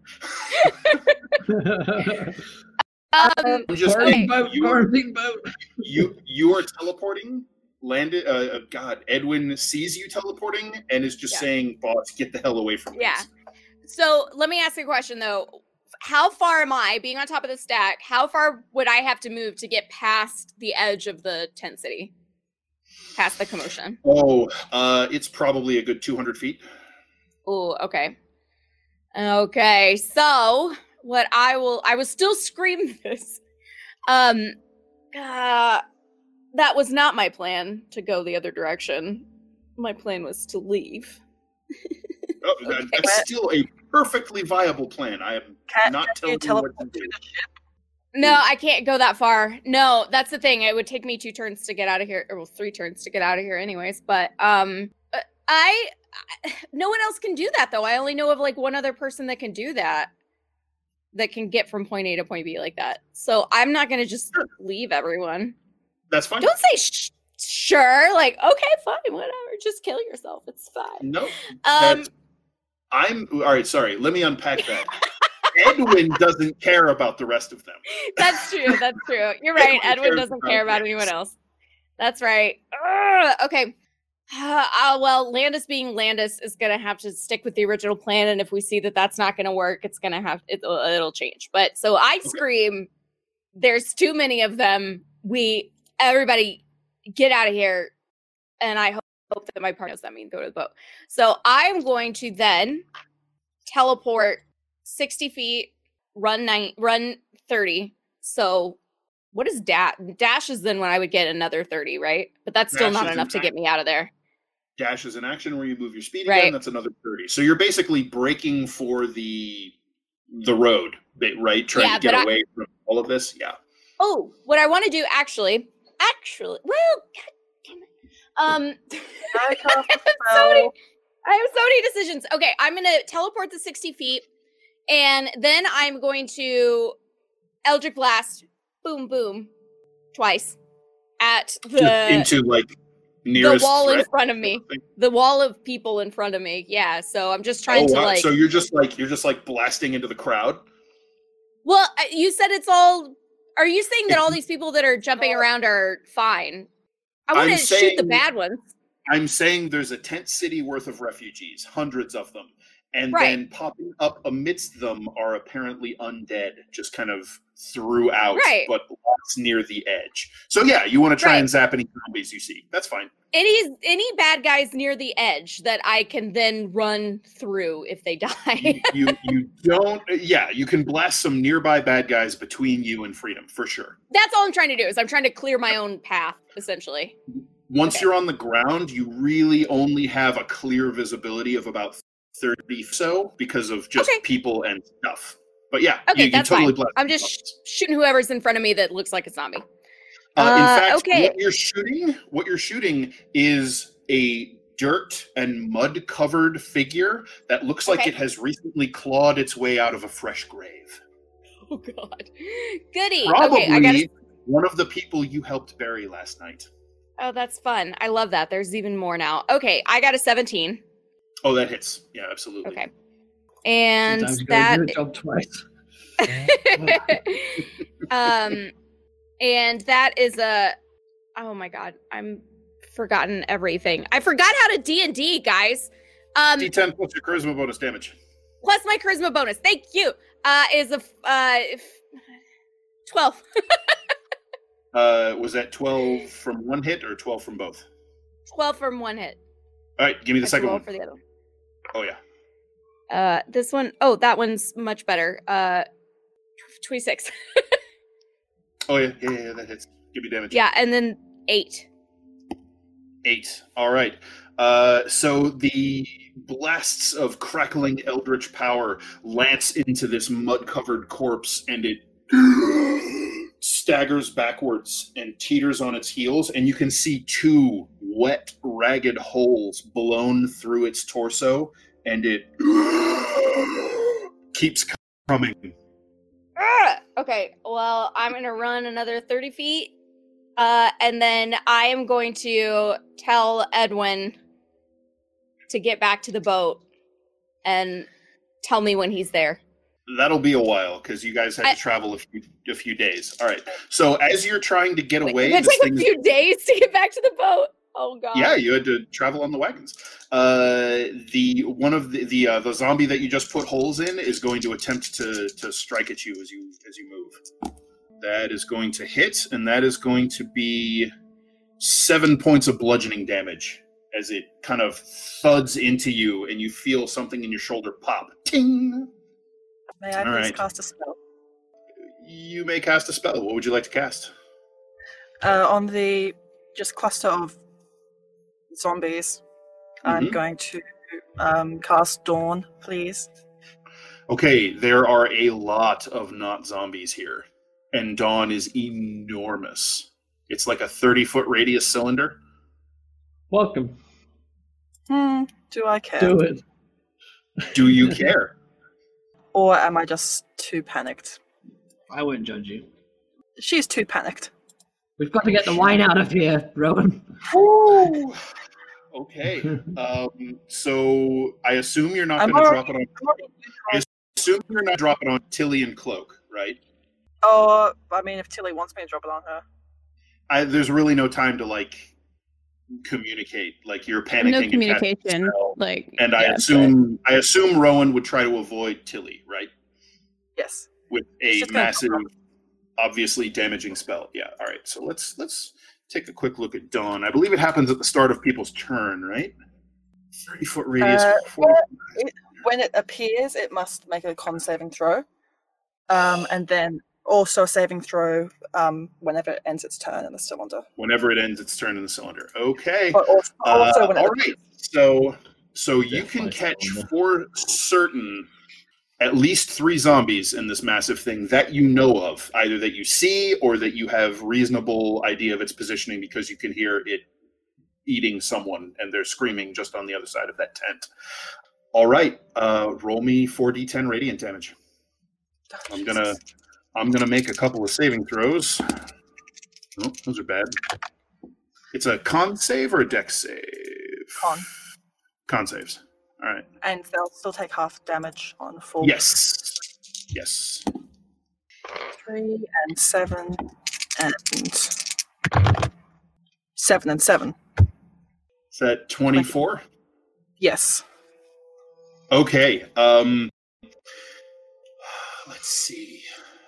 So Tilly, you have batted the woman whose flesh is being overtaken by those black veins, and you can see her beginning to convulse and seize as her life is snuffed out and replaced with something ravenous and unholy. You sort of bash her aside and dispatch the zombie that killed her, And as you do, you flinch back and throw your arm up in front of your eyes as a blinding shaft of sunlight lances out of the clouds and illuminates a massive swath of the camp.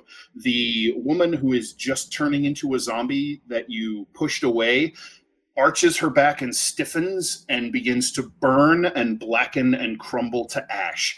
There is a sudden cacophony of screams as all of these refugees that were there throw their hands up to try and protect themselves from this blazing, inescapable judgment, and they just start to crisp. 3 zombies are disintegrated. Because it's radiant damage, they can't try to withstand it, and a hell of a lot of refugees die under that particular slot. Chief, basically dead already. Cloak, Probably. as they're running towards you, panic in their faces. Vilkash has his arms around Anissa and Thomas. They scream in terrified surprise. Their features wash out in white light, and they collapse. Burning. What do I do? Tilly, look at Cloak. I slow pat Rowan. It's all good. Rowan, what the fuck are you doing? We're probably already dead.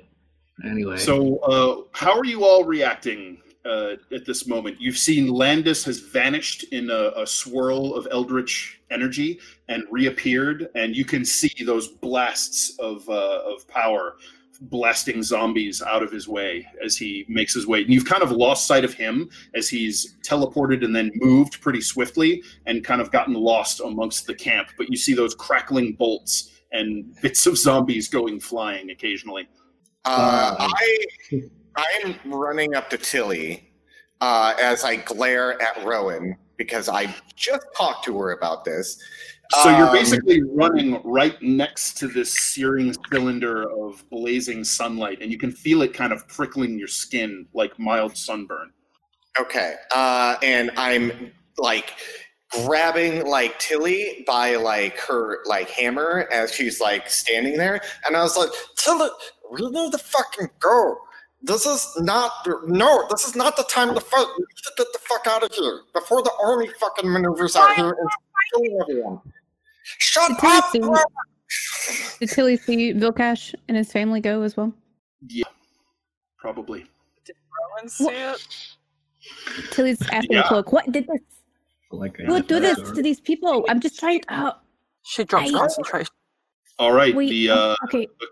the clouds darken and the sunlight is eclipsed, and there's just a scorched ring of burnt bodies and dust.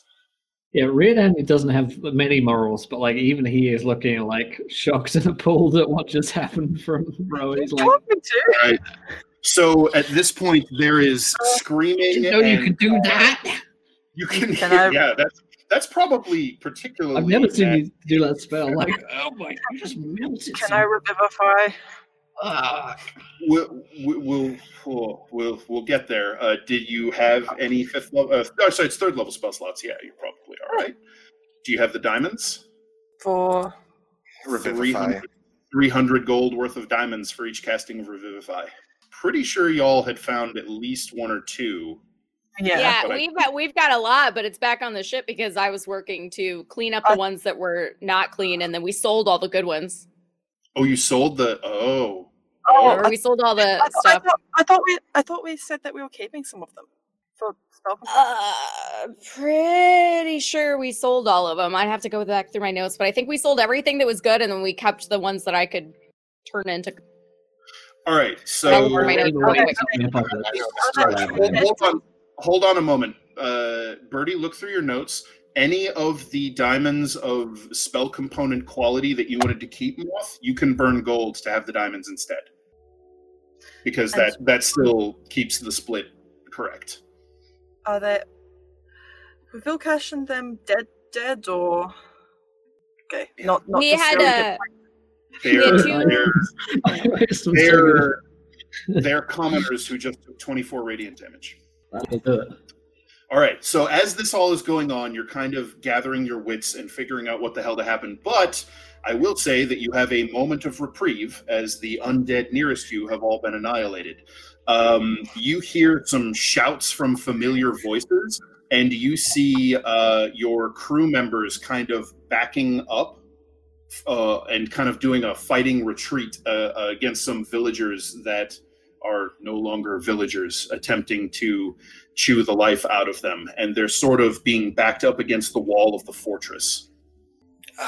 If Tilly notices this, she side-eyes Rowan and goes directly to help her crew.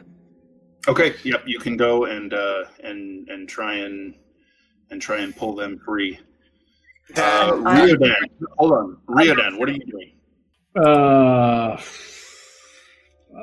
Does it seem like we're still leaving? Chaos everywhere. Yeah. So. Yeah, I mean, like, yeah. You can hear a few of the soldiers, maybe some on the wall, calling out praises to Kors for bestowing his blessing upon them because they saw this great beam of brilliant sunlight. That's kind of what I was thinking. I was like, this is really like what these guys would be into. Perhaps not really realizing the implications of everything that just happened, but some of them seem to be taking it as an omen. Yeah, they seem like the kind of guys to do some radiant cleansing of everyone. Some of them, for sure. So yeah, what are you doing? Where are you heading? I don't know if he's super focused on that one group of people who seem like they need help. So I think his plan is to get us out of here because it seems like Rowan's lost his shit and almost died a second ago, and things are about to get a whole lot worse. So he's going to try and, if it seems like there's a clear enough way out of here, he's going to head that way, trying to encourage people to come with him. If not, he will forge that path through any zombies. Who are you trying to get to come with you? Just like random people nearby or your compatriots? Yeah, anyone that's a refugee that seems like they want to come, and companions as well. Like, we need to go! So, all right, so your plan is to follow Landis, get the hell out of here. You see Tilly running up toward the walls of the fortress where your crew have kind of been cut off by zombies. Tilly, meet with us. I'm getting these people out of here. Where are you going? To the boat. Go over there by that tree. All right. So Landis, you're continuing to push your way toward out of the tents, right? Yeah. Out of the tents. Cloak, what are you doing? Are you following Tilly, or are you going? Well, wait. I want to shoot more things. I'm just trying to get a snapshot of what everybody's doing. I am following suit with Tilly to go help the crew. Okay, no problem. Rowan, what are you doing now that you've dropped concentration on the Dawn? So it was Vilkash and his son that... And his wife. I have a lot of gold. Did we have records on the gems? Yeah, so you told us exactly we had for the uncuts, but not for the cut gems. However, I do know that the from the cave theft, we had 3,250 gold in gems, baubles, and jewelry, and then 930 of that was uncut gems. So, all right. I do know that I spent some time fixing some of the uncut ones, and we had 2 diamonds from that worth 250 and 200. So if those are already done, we'd have those too. But I wasn't sure what We'll go ahead and call those. We'll go ahead and call those done. So that's those were their basic. So wait, those 250 and 200. Yeah, for diamonds, the 2 diamonds. That is exactly 900 gold worth of diamonds. So Rowan, if you want to burn 900 gold, you have enough for 3 castings of Revivify. I'm looking at if you have the spell slots for it. Yes, she has exactly 3 third-level spell slots. Lovely. So basically, you're settling down to begin capturing the last flickering ember of life from these poor people and helping breathe life back into it. Right? If looking at the looks that her party is giving her, yes. Okay. All right. So, Birdie, you're blasting your way to the outskirts. Why don't you go ahead and we're going to assume you hit. Why don't you roll me 3 times 2? So let's have you roll 6 hits worth of Eldritch Blast. So 6d10 plus 6 times your charisma bonus. Hell yeah. Hold on. I got some extra D10s right here. Let me grab them. Nice. It's a little bit easier. And the other one is that one. Okay. While Birdie's doing that, Riodan, you're grabbing whoever's nearby and following Landis. Trying Landis to get the to hell out of free here. as many refugees I can scoop up along the way, because I don't want to head them back into a fight with the rest of the team. So absolutely, you can do that. On me! Cloak and Tilly, you're pushing towards the crewmen to try and rescue them. Yeah. How are the zombies lined up on the cart? Are they surrounding the cart or one side? So they're actually not on the cart anymore. They've kind of your people are on foot. They were never really on the carts, and they're sort of like semicircled them and are penning them back against the wall. Okay. And the cart's towards the road, if I remember correctly, right? The cart is toward the road, yes. Okay. At this point, I would cast Haste on Tilly and make her a Wrecking Ball. And I believe Haste is an action. Or is it a bonus action?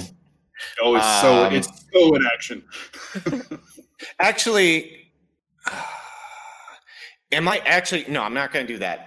What I'm going to do is actually... they're medium creatures, right? Yes. Let me research something real quick. Something about Wind Wall. I want to see if I can knock them out of the way. I don't think I can. Smaller flying creatures. Okay, so I'm going to cast Haste on Tilly. And then get to the point where... I can cast Misty Step in front of the crowd, in front of our crew, and take a defensive posture. You can't cast Haste and Misty Step in the same turn because it has to be a cantrip with a bonus action. But you can, cast Haste and kind of move closer, and then next turn get into position. Okay. All right, so you're doing that. Riodan, you're gathering people, rallying them, and actually as you move through, people do seem to sort of recover their wits a little bit as you get close to them, and they kind of take heart, and once you give them something to latch onto, they just gravitate towards you. So they're following you, you're kind of pushing in Landis's wake, and you hear these horrible crackling sounds, and you can hear Landis basically at this point, you're calling out your verbal components for your spells, you're invoking this power in the infernal tongue, and you can see these lances of energy disintegrating zombies and blasting them out of Landis's way. Landis, you after this turn of after these 3 kind of rounds of killing things, blasting them off of you when they're about to grab a hold of you, teleporting around to safety, you manage to clear your way to the edge of the tent city. And as you do, there's a sound that's been repeating, and you've been trying to kind of block it out, but now you have a moment to breathe, for lack of a better term, and you hear it. It's drums. Faint, rhythmic, booming drums, and then these brassy notes of war horns in the distance. So coming from the boat direction? Not quite, but definitely close. You look and you can see banners in the dim, overcast light as armies are beginning to move and outflank the fortress. Armies that don't belong to the fortress? Or you no, absolutely do not belong to the fortress. Looking at those banners, they are black banners that bear strange blasphemous sigils, some showing the pale skull emblems of the Darakul Imperium, and you see a few here and there smaller blood red banners of the Blood Goddess. Oh, cool! Tilly, supercharged by Cloak's magic, you go bursting up, and as you close this distance that has gotten interminably wide you just start laying into these zombies. You hear bones crack, they go tumbling, but you can see that several of your crew are bleeding, and one of them is sort of desperately fending off a pale, old woman who is with unholy strength pulling her face close and gnashing her blood-stained teeth. It's Aiden. The one who took to drinking with Riodan and collecting stories about Rowan with Cloak and stayed up all night exchanging tales. She is bleeding from multiple bite wounds, and you can almost see through her. She's faint and hazy and ghostly looking, and there's this wispy, ephemeral blood that sort of wafts out of these bite wounds. She is starting to look panicked, and she concentrates for a moment, lifts off of the ground like she's no longer held down by gravity or solid force, and drifts back into the wall to escape the zombie that was about to kill her. Oof. Who was this? Aiden. Right. So between you and Cloak, you just pulverize these zombies. You can see that Orsic, once he sees you coming, rallies, pushes forward, and he becomes the anvil to your hammer, and you pulverize the zombies trapped between you. Riodan, you're following a trail of disintegrated devastation towards the exit that Landis has created, and then you start to hear the drums and the horns and catch sight of the banners in the distance. They're not close. Yeah. They are not in range to charge at you or anything like that, but they are encircling. It's when like Aragorn's on the horse and he just sees all of the Uruk-hai and he's like, well... It's not like 10,000, but yeah, it's an army. Yeah, he's like, to me, this way! Okay, not that way, this way! Can I ask a small side question? Do you mind? Yes. Where's Bear? Bear is behind you by the and still kind of tethered, yoked to the what do you call that thing? It's a wagon, and you can see three dead zombies crushed into the mud with kind of broken necks, crushed heads. I was going to ask if it was like this wagon or not. That was our wagon, essentially. Nearby. All right. So during all of this, Rowan, you've been pushing out everything around you, and as you just reach into the tattered pockets of your robes, you bring out these two lovely diamonds that Landis has cut and polished and was beginning to plan settings for them. But you have them in your claws, and as you whisper these quick, short, sweet, but immensely powerful words of devotion to Wotan, invoking his runes of life and rebirth, you touch each of these figures, and as you do, the diamonds swirl with black shadows inside them, as if a leafy tree branch was eclipsing the sunlight shining through them. And as you cast the third one, they crack, crumble into dust, and blow away. And all three of the figures on the ground take ragged, shallow breaths. All three of them are alive. They are, I believe, stable. I'm trying to remember. How does Revivify leave them? Are they conscious? Let me check. Returns them to life. One hit point. They're conscious. So they are incredibly confused, a little bit distraught, and they struggle up to their knees. And Vilkash gathers both of them to him and starts helping them up. He clearly doesn't fully understand what's going on or what happened to him, but he looks up at you and smiles, and he says, Can you help us escape?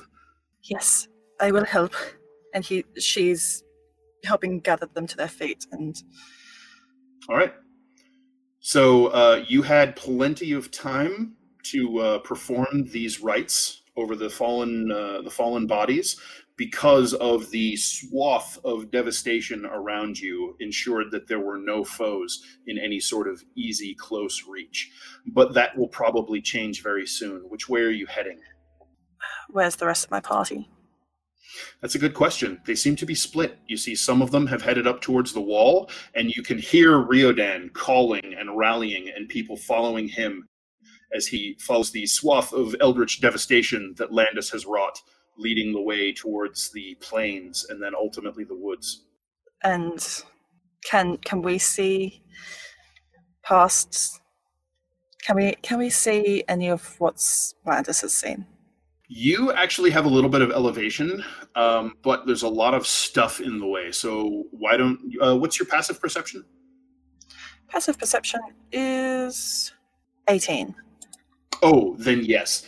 You managed to catch between the the tents and the other stacks of what honestly now are empty supply barrels and crates that were emptying. You can see forces of the Blood Kingdom moving to encircle the fortress. We have to get back to the ship. So, you pushing after sort of Riodan and Landis? Yes. Okay. So you, thankfully, have a little bit of a clear path to follow. So you can lead these three incredibly frail, terrified people from this swath of death. And you start to notice that, so you're still feeling ill, but there's something very strange. There's this prickle in the air, like icy fingernails on the back of your neck. You didn't really notice it before, but as this is going on, it's becoming more and more central in your awareness.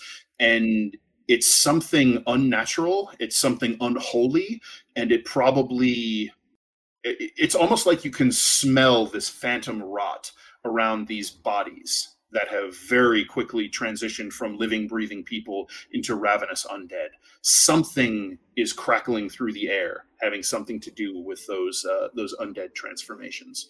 But you make your way following Riodan and Landis. Landis, you are you kind of stopping once you're clear of the battle, the melee that's erupting through the refugee ranks, and waiting for your people to catch up to you, or are you striking out across the plain, across the field? My original plan was to get back to the boat as quickly as possible. I mean, regardless of whether it took a couple days or whatever, I wanted to move. But how far away are these soldiers? Quarter mile. Okay. I don't want to get too far because I don't want to run into them by myself, but I also don't want to stay behind because I don't want any of the zombies running up to me. Right. So kind of what you're worrying about right now is one, if you don't move soon, you're probably going to be cut off. Right. I want to keep moving, and I want to get past the fray, but I guess I just don't want to move at full speed. Like, I don't want to just keep going because I don't want to run into all those soldiers. So I want to get clear, but I don't want to clear and like kind of turn around and just kind of watch and keep moving backwards. Can I just backpedal? Yeah. Yeah, absolutely. I want to backpedal, and then if at any point I feel like there's a zombie that's within range of an Eldritch Blast, I'm going to shoot it. Absolutely. And in fact, several times as you're moving out across the field, you can see lumps of ground begin to stir and old, decayed corpses pushing themselves out and skeletons here and there. Not many, just like one here, one over there. Start rising up from the ground. So you definitely have some moles to whack. No problem. Okay. I will whack a hole for the remainder. Riodan, it won't take you long to lead your little contingent of survivors out. You'll have to, a couple of times you'll have to call on the power of Morena and divine smite a few of the creatures that break through the lines and get close. You can hear the Canton, the Black Fortress's soldiers rallying and see that group that Cloak was talking to earlier. They have formed a defensive ring and they're starting to push out and trying to gather refugees inside of it and pull them back toward the gates. Riodan wants a boat, but he's not sure if he can get this group of people through an army without someone killed. Oh, I really wanted the quarantine boat. He's thinking inside. Depends on how fast you move. It depends on how fast you move once you hit the road. Yeah, I mean, have I got he takes a quick scan. I mean, he's not going to be able to tell exactly, but has he got kids or old people in this group? You don't see any old people. You do see a couple of small children. Not like toddlers, but small, like school-age children. Yeah, his eyes linger on the kids for a minute. Damn it. Fine. This way. And I'm going to try and rejoin with the group who are taking them towards the gates. Oh, the soldiers. Okay, all right. So as you basically cut through the backside of several of these groups of undead, and now, honestly, so you saw a couple of people get bitten or killed, or refreshed from that battle last night. There were not this many. So whatever is going on here, it's spreading quickly or from multiple infection points. Mm-hmm. So you strike through, laying about with your blood lash, and I think at this point you're it's like desperation makes for strange bedfellows, and you're just cutting loose with your power to get these people to safety, and you'll deal with the sun worshippers later. Okay, so you can see these soldiers are taking the word from the one that Cloak was dealing with, and there is a higher ranking soldier has rank insignia on his armor, dead at her feet, and his face is twisted into a frozen, snarling rictus of mindless hunger, and you can see that one of her daggers is jammed into his forehead. She is stomping the head of another zombie nearby about when you cut through another one, and she shoves the line open and waves you in. And Get in there! You bring all of these people inside the perimeter of soldiers, and you can hear the bar on the gate is being opened.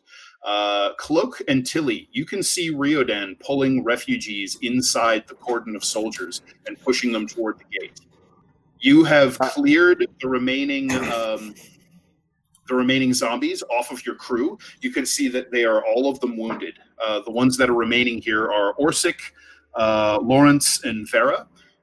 They are all bruised. One or two of them are bitten, but you don't see any of those blood veins spreading, at least not yet. So okay, okay, go ahead. I was gonna say Tilly's gonna pretty much encourage the group to hurry up and get to the wagon so we can. And she's for the first time gonna try to attempt to mount Bear to drive the wagon into the gates if we can with this crew instead of on foot.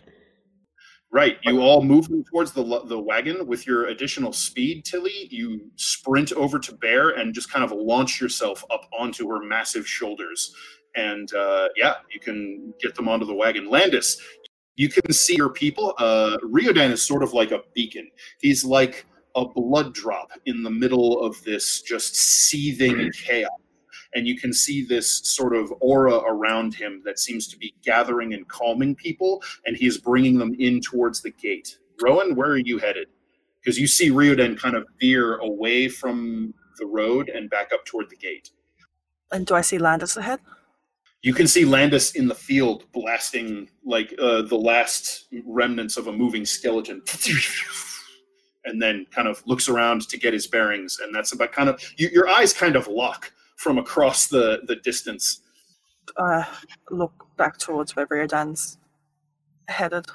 Riodan is moving people inside the gates. To me! Rally to me! If you want to live and not be a zombie! At this point, I would yell at Riodan and say, yell at him. It's like, we gotta go! And start heading towards the wagon. Let them we cleared the way.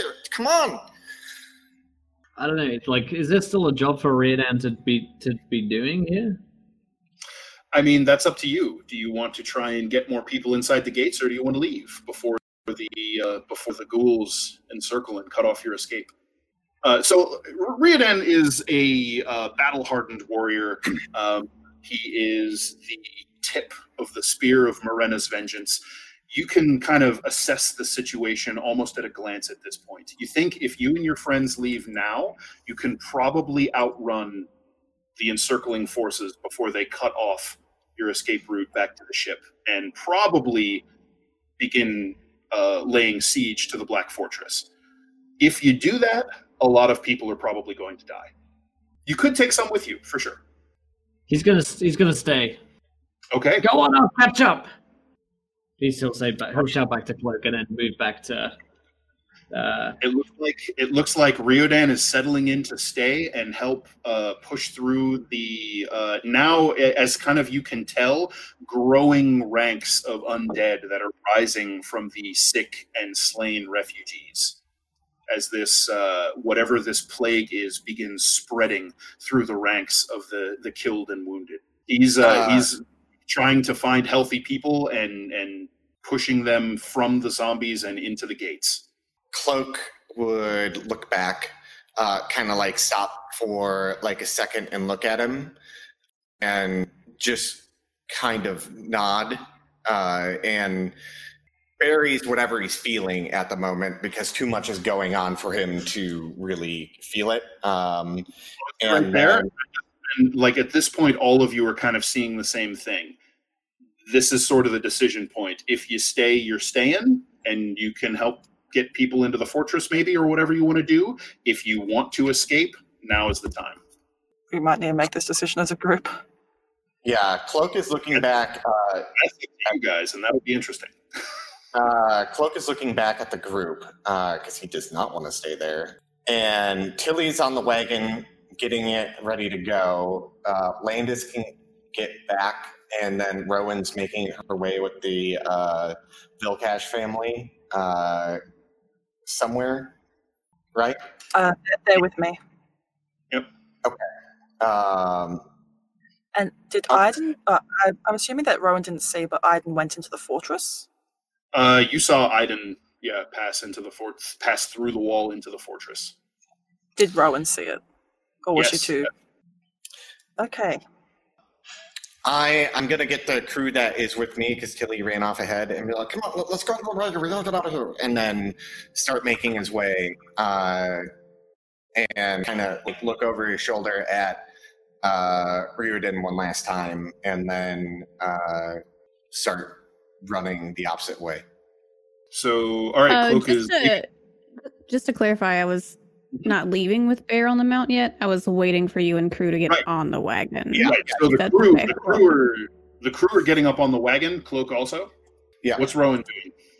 If the others are getting onto the wagon, then she's going to hurry Vilcash and his family over to get into the wagon.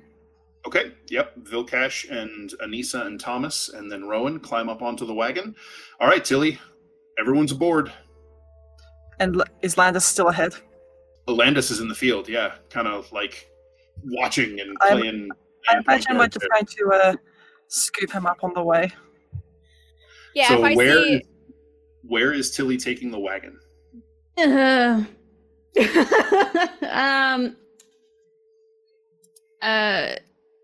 So I'm assuming that Tilly has gotten by the gist of either the conversation between Cloak and Riordan or action that Riordan is definitely staying.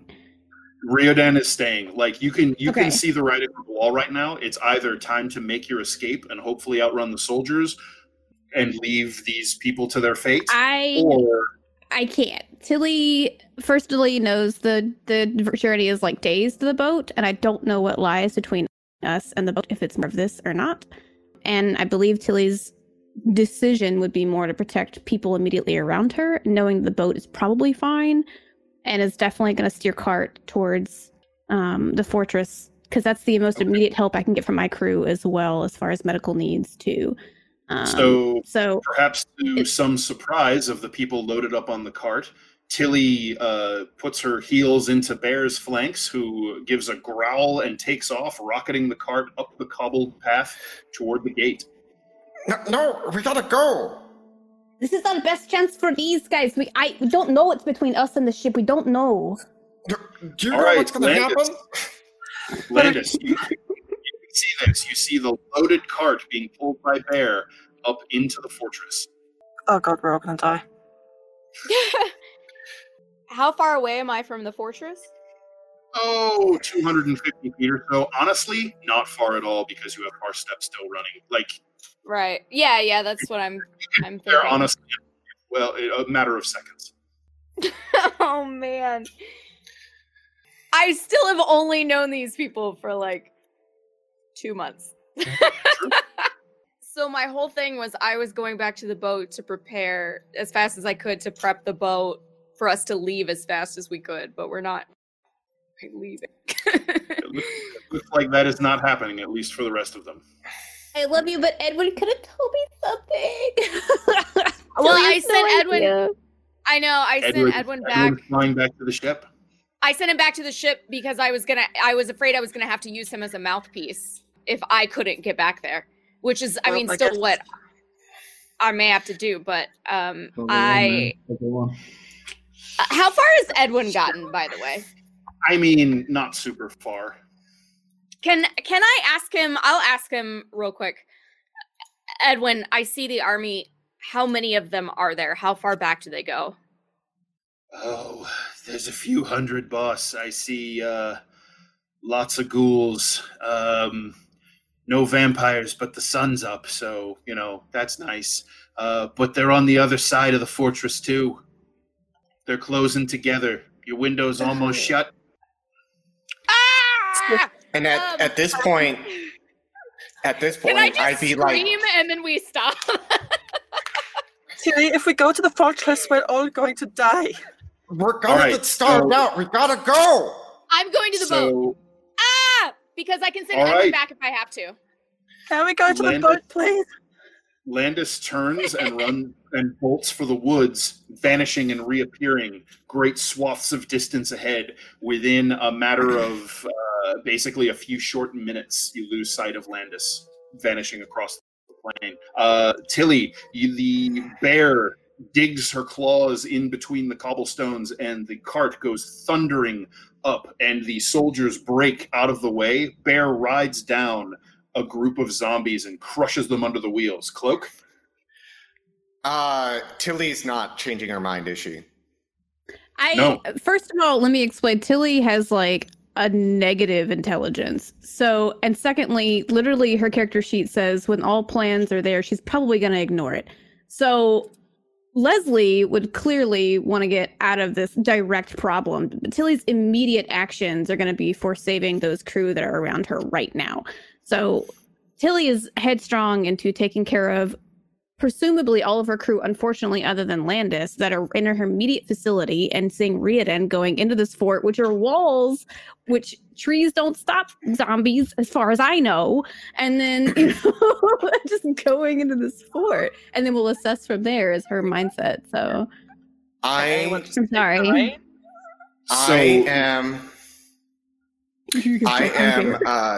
I'm looking at Puff Puff, and I go, we gotta go. And then mounting Puff Puff, and then, or is Puff Puff not? Puff Puff looks at you surprised and says, "Really? We're leaving them?" That's our best bet. The best thing we can do is inform Canton Grace, wherever that city is. I can't remember it now, become scatterbrained. Canton Gristle, what's going on? Maybe the reinforcements will come, but we gotta get the fuck out of here now. She just sort of opens and closes her mouth once and then says, "All right." And there's a glitter of golden sparkles, and Puff Puff and Cloak disappear and reappear somewhere off in the tents and start making their way out. Making our way towards where we saw Landis run off. All right. So the last thing we will see as Riordan sort of teams up with this Black Fortress sergeant, you begin mounting a sort of very efficient, very quick, very brutally triaged. You find a lot of people who maybe you could save, but it looks like they've been bitten and are starting to show signs of fever. And that's up to you if you want to risk it or if you want to be callous but on the safe side as you start moving all of the remaining survivors that you can back inside the cordon of soldiers.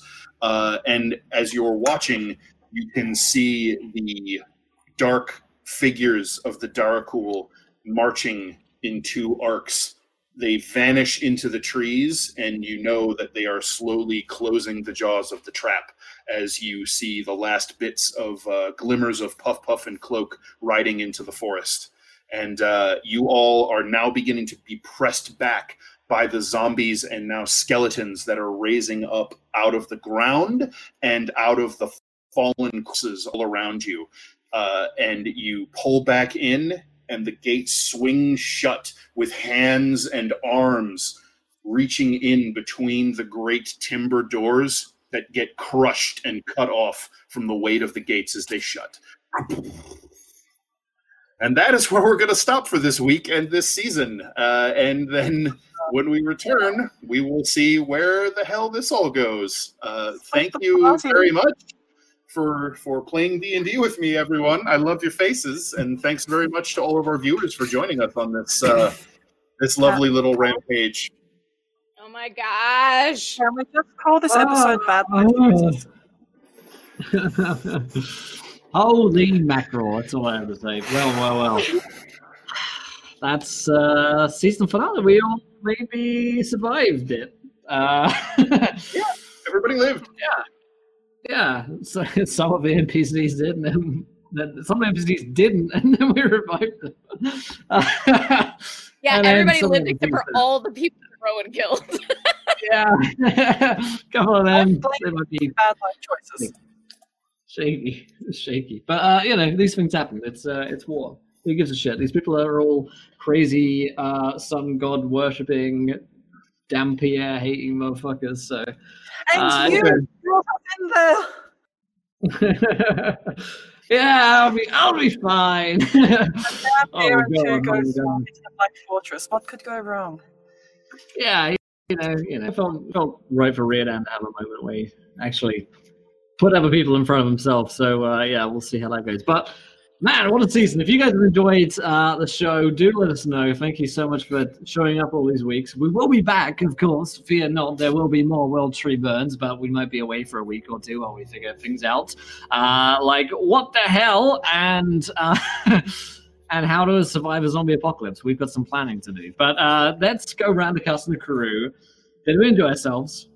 Where can we find you guys in between now and the next time that we're here playing Dungeons and Dragons Zombie Apocalypse Edition? So, Dan, great job whole season. How was that tonight for you? Oh, that was fantastic. Thanks so much to everyone for joining us. So I had... This was set up to be kind of a, which way do you guys want this to go? Are we going to stay and do undead siege or flee and deal with the ramifications of not being here to be part of that and dealing with what happens out in the countryside? So, hey, either way, I'm good with it. I did not anticipate doing both, so that will be interesting, and we'll have to talk about what that's going to look like.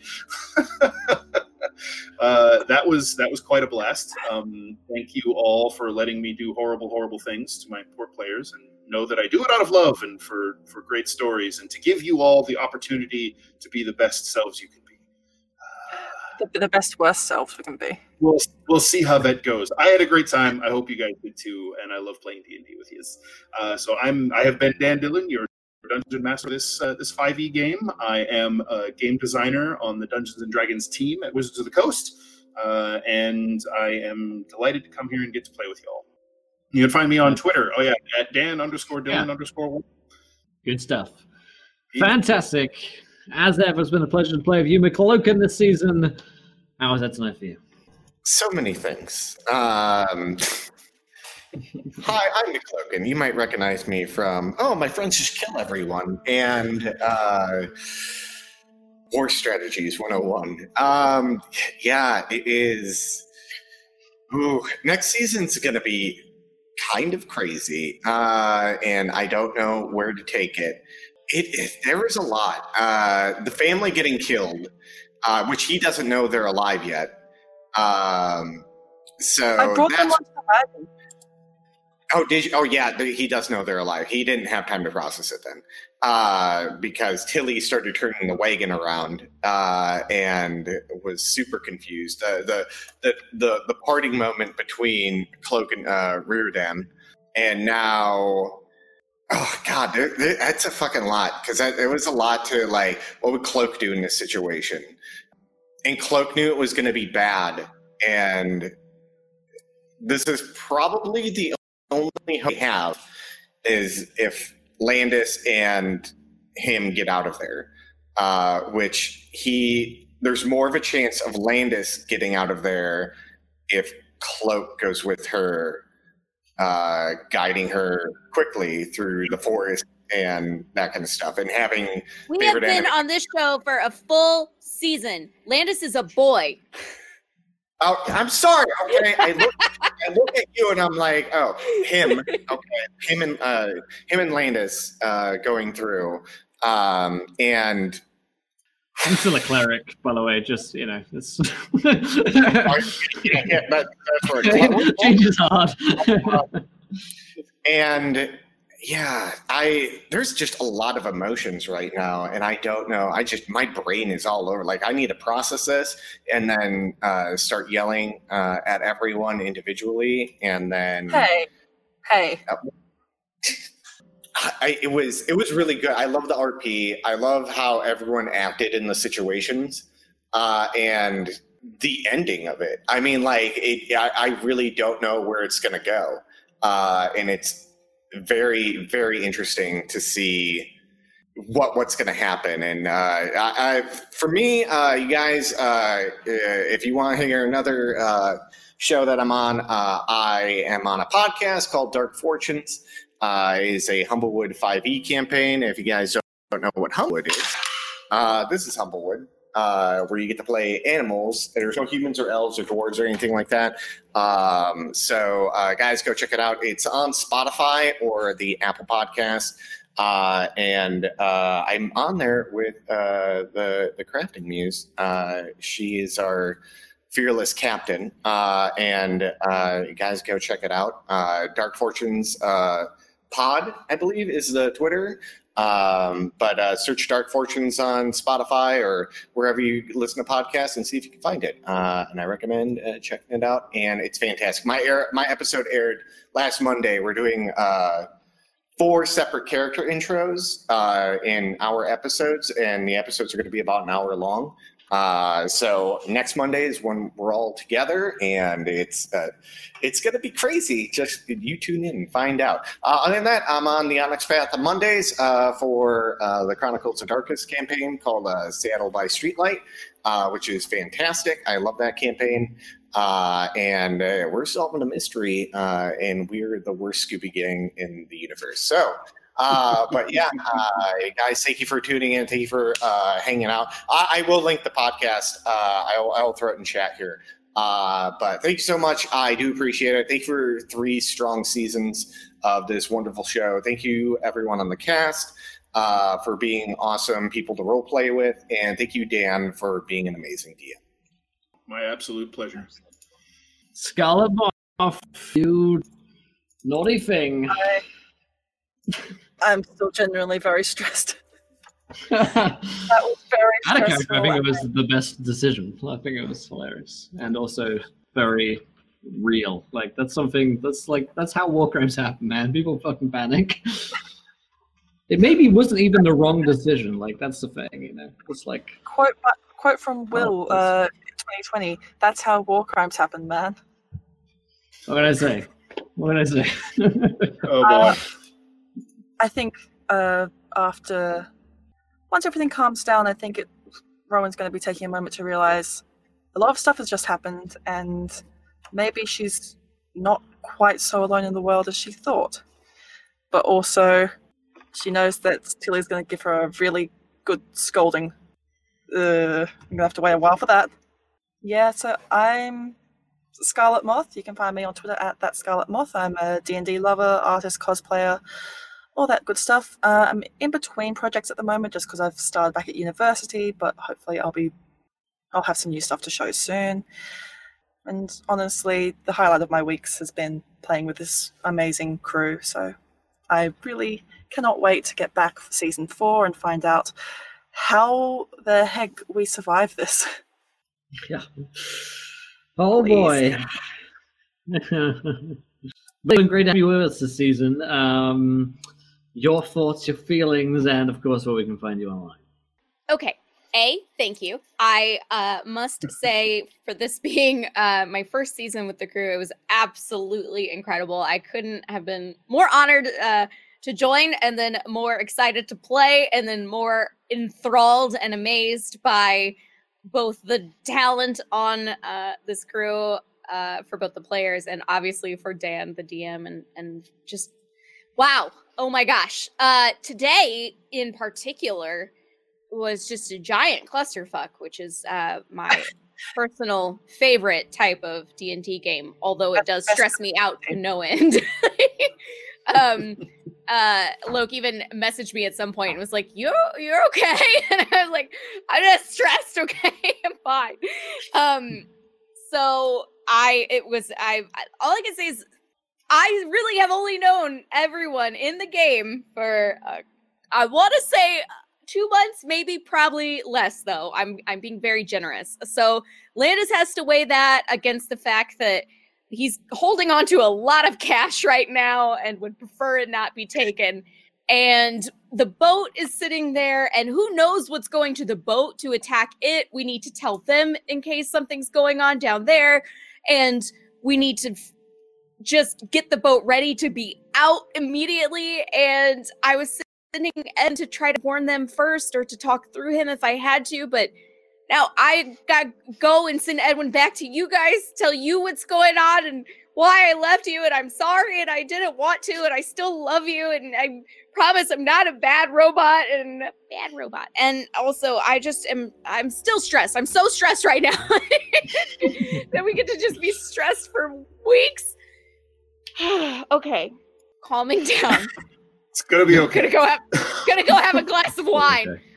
If you want to know what else I'm doing, I would say follow me on Twitter, but I'm taking a bit of a Twitter break right now, so you may get show notifications when we go live. But aside from that, you won't see much from me. But you should follow me anyways, because why not? I mean, I'll be back eventually. It's fine. Also, as far as other shows go, I am aside from this one, which is going on break, I do a bi-weekly Monday night campaign. We're playing next Monday. It's on the Tainted Lands, and I play a lizard folk ranger of the Gloomstalker type, which has been so fun so far because I am just messing with stuff. And then aside from that, I am playing in a Ravenloft campaign starting in this month and the third Friday, and it's all the old Ravenloft stuff has been ported forward to 5e, and I was so excited. And I'm playing a druid of the spore variety, a halfling. Oh. So I'm excited. I like playing weird things and stuff I haven't tried before, so pumped. So check that out on MTRPG the third Friday of this month. And I love you guys, and I can't wait to come back and play more. Find out how we all die. Oh, no, that's Yeah, today's episode was a very good example of the very real fog of war. You really can't coordinate or communicate when shit starts happening fast. It's like you just got to make a decision and go. And boy, did we! Man, simply big night for Tilly as a big season as well. Your thoughts and of course, where can we find you? All good stuff. No, season's been great. I feel like there's been so many gaps where I've just been like thirsting to still play and stuff. So hopefully we can bridge more of those on next season, because I'll be like, let's go if I don't have to die and reroll. So I feel like McLogan brings up like War Strategies 101, and like Tilly is like a war captain formally, but it's a reaver. So it's not necessarily like the most formality, but it's save your pack, like save your crew and then dominate kind of thing. So it's so hard for me because as a person and favorite style of play, it's a neutral character for me where I get to just be like and like bounce for me. But the moment that there was crew and at this point family to account for, the stone walls are going to be better than a foggy forest in her mind. So I hate to have that curve. I'm so glad you had a chance to react to that, Cloak, because I knew you were wanting to leave and I didn't want to like jump shout over anybody to be like, I'm not leaving, you know. Like, I'm glad there was an opportunity for me to tell you, like, she be steering that cart toward that poor girl, like, what you gonna do, you know. So I had a great time. It's fun. Tilly is a hammer swinging ridiculous meat shield, and while she doesn't necessarily have any crazy amounts of versatility, she's super fun to play as far as like comic relief at times. So I look forward to bringing her back for whatever extended to short amount of time the next season we play. If you guys want to catch more content from me, whether it's artwork or D&D related, you can find me on Twitter at simply Jakeskin down here, or if you want to see gameplay and goofiness, it's simply Jakeskin with an underscore on Twitter. On Twitch. And on Thursdays, I'm on a Diefall campaign playing a ranger in Humblewood, like McLogan, which is great. And then I have a Druid. I just wanted to be like, woo! Circle of Sport Druid, which is what I play on my offline campaign. So have so much fun with that, Birdie. So much fun to play, like so much fun. So okay, I'm gonna shut up. Bye. Thanks. Well, it's been a pleasure playing with you guys again for this third season, our most fantastical yet, no doubt. Man, we got a boat this season. I feel like really unlocked a lot of potential for us. I was glad. That was fun. As much as I loved the city seasons, it was fun being on the boat and getting up to no good. So much more piracy and shenanigans to come. Ed's had a great time on the boat, and who knows what's to come next for him. You know, he could do a siege. There's opportunity in a siege. Especially with some radiant powers, but yeah, we'll see how that goes. Either way, it's been a whole lot of fun. Crazy night. It's some crazy energy starts going when like things start really heating up, and we're like, oh shit, I don't know what any of us are gonna do. We've got to make some decisions. Oh god, we've just killed some of our friends. Oh no, we'll revive them. Oh shit, gotta run in the castle. Yeah, so that's a whole lot of fun.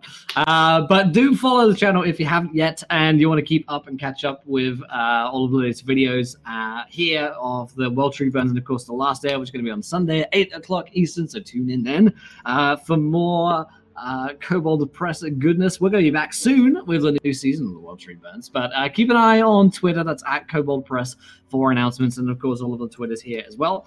I would say follow me on Twitter, but I don't have one anymore. You can just follow my company account, which is at EncounterRP, and there are wonderful people there who are running stuff over on the Encounter Roleplay Twitch channel, and I myself as well, earlier on a Tuesday, playing Vampire the Masquerade 5th edition, a whole lot of fun. But yeah, follow all these guys, follow Kobold Press stuff, and thank you for joining us. So it's turned out to be a wonderful season. I think that's all, my friends. I think that's all for tonight. It's late. Oh, goodness. It's almost midnight here. So a perfect time to close things out for this third season. We'll see you guys soon. Oh, boy. Until next time, everybody. Bye! Goodbye, everyone. Send help.